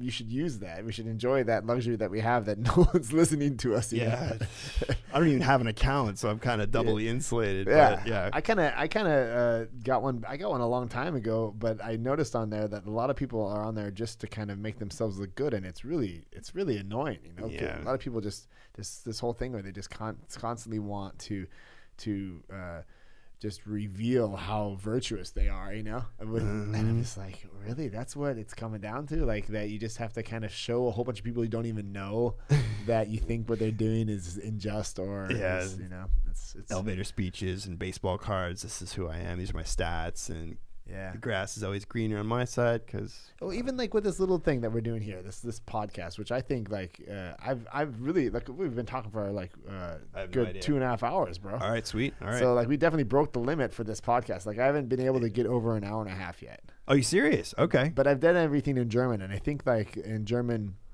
it's tougher for me. I think my language does get at some point like I get tired. Yeah. Like it's kind of like I just say, okay, let's just stop this, you know. Even when I was talking to Franzi, we talked for an hour and a half, and she's my wife, you know. Did I mention that? I mentioned her a couple times. But anyway, I was gonna say, like, we're sitting here, we're doing this podcast, and we have all these topics, and it's kind of like, okay, I'm gonna post this, we're gonna edit it, we're gonna post it, and we're gonna all of these things, all these ideas that we're sharing, you know, everything that we're talking about. It's just we're just gonna put it out there. Cool. Yeah.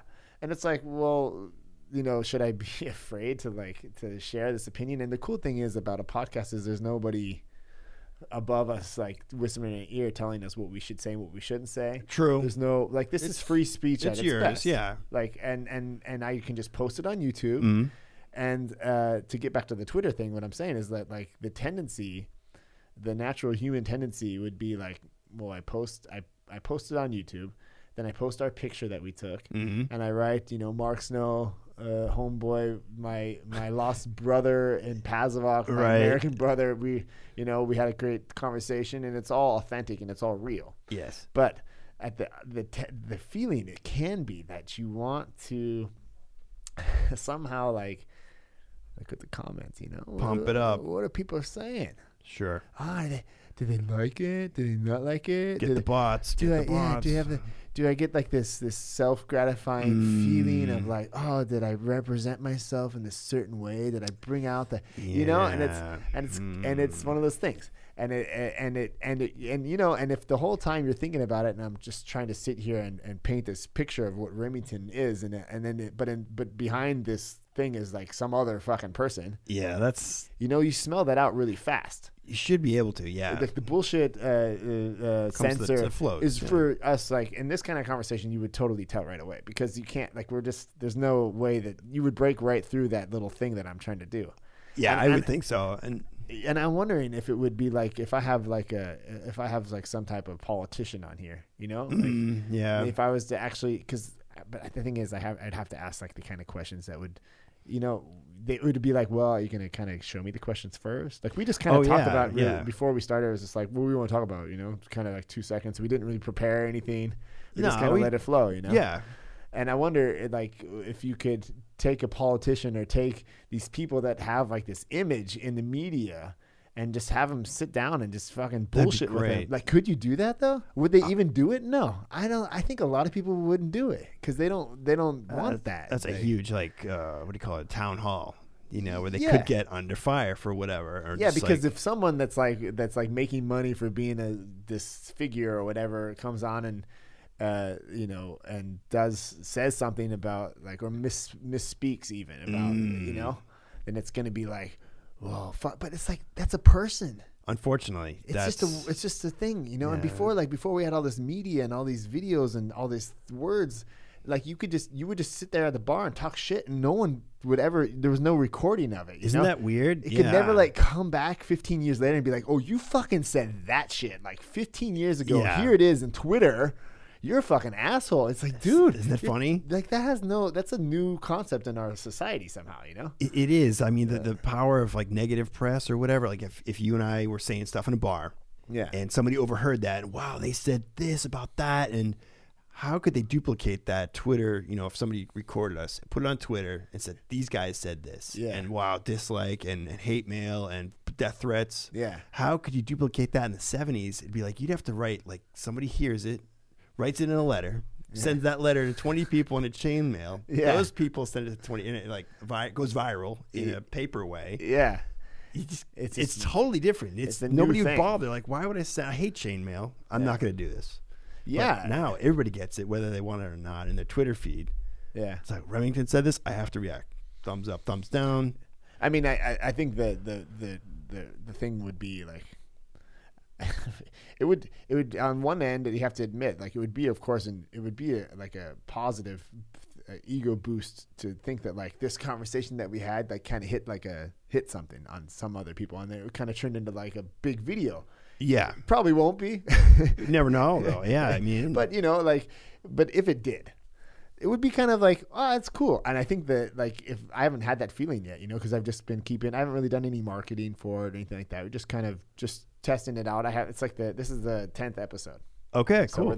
We're Congratulations. The first double-digit episode. That's awesome. Great. I feel good. But yeah, it's a cool number. But I'm just saying, like, 10 is not like, it would be interesting to see like if we can make it to 1,000 or whatever. Yeah, you never know. And I just don't know, like, if you actually do get to that point where it does kind of become this thing where it's in your head that that people are listening. Yeah. Because right now it's I wonder how much you would have to just like not like discipline yourself from not looking at all those not looking at the comments and not falling into that trap, because this is the pure thing. Yeah. And it has to stay that way, it has to stay just you and me having a conversation, drinking a beer. Sure. Because that's what's real. And I think that's what a lot of people miss these days. I think a lot of, through all this stuff that we're doing like in our lives, we never have, like, I miss it.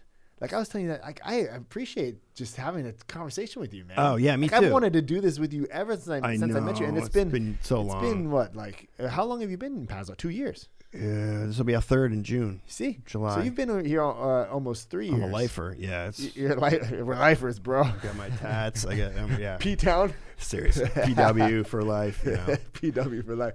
But so it's taken us 3 years. We went one time. We went to the villa. Yep, had a good beer. And then we've seen each other here and there and had like barbecues 20 minutes and passings, and the barbecue was great. But like when the kids are around, we both know there's no quality conversations happening. Nope. And it just is the way it is. Yeah, the kids see you and they're like, "Oh, Remington, Daddy, stop talking. Remington, this and the Remington." Yeah. Okay. It's great seeing you guys. Bye. So it's like, just don't kill them. Don't kill yourselves. Don't hurt the Remington. Don't let them kill themselves. Yeah. But we'll do it again for sure. Do the house is almost done. Congrats. You guys have waited that out a long time. 8 months now. A year. It took a year. Okay. And I don't know. I kind of thought it was going to be faster, but a year is actually not that bad. And now, like by the end of this month, by the end of March, we'll be in there. So grill season is warming up again. So we'll definitely do the family grill again. Awesome. We're thinking about buying a house here somewhere too. I don't know where, but looking at it now, it's going to be like a lifer. That's a real life decision in P-Town. It is. Buy a house. It is. Claudia's not so happy about it. I don't think she wants to stay here forever, but I don't know, kind of connected to it. It's kind of cool. Yeah, I think it works for me. I mean, it's tricky. Kids. It's Pasewalk. I don't know. It's funny that we found each other here, but I think we got to make the best of it. As long as you're still here, man, I'm happy that you're here. That's what I'm telling my wife. We've got a good crowd of people here. It's not where you're at. It's with who you're at. That's it. That's what Franz always say. Good one. That's our way. Let's end it on that, huh? All right. Sounds bro. good.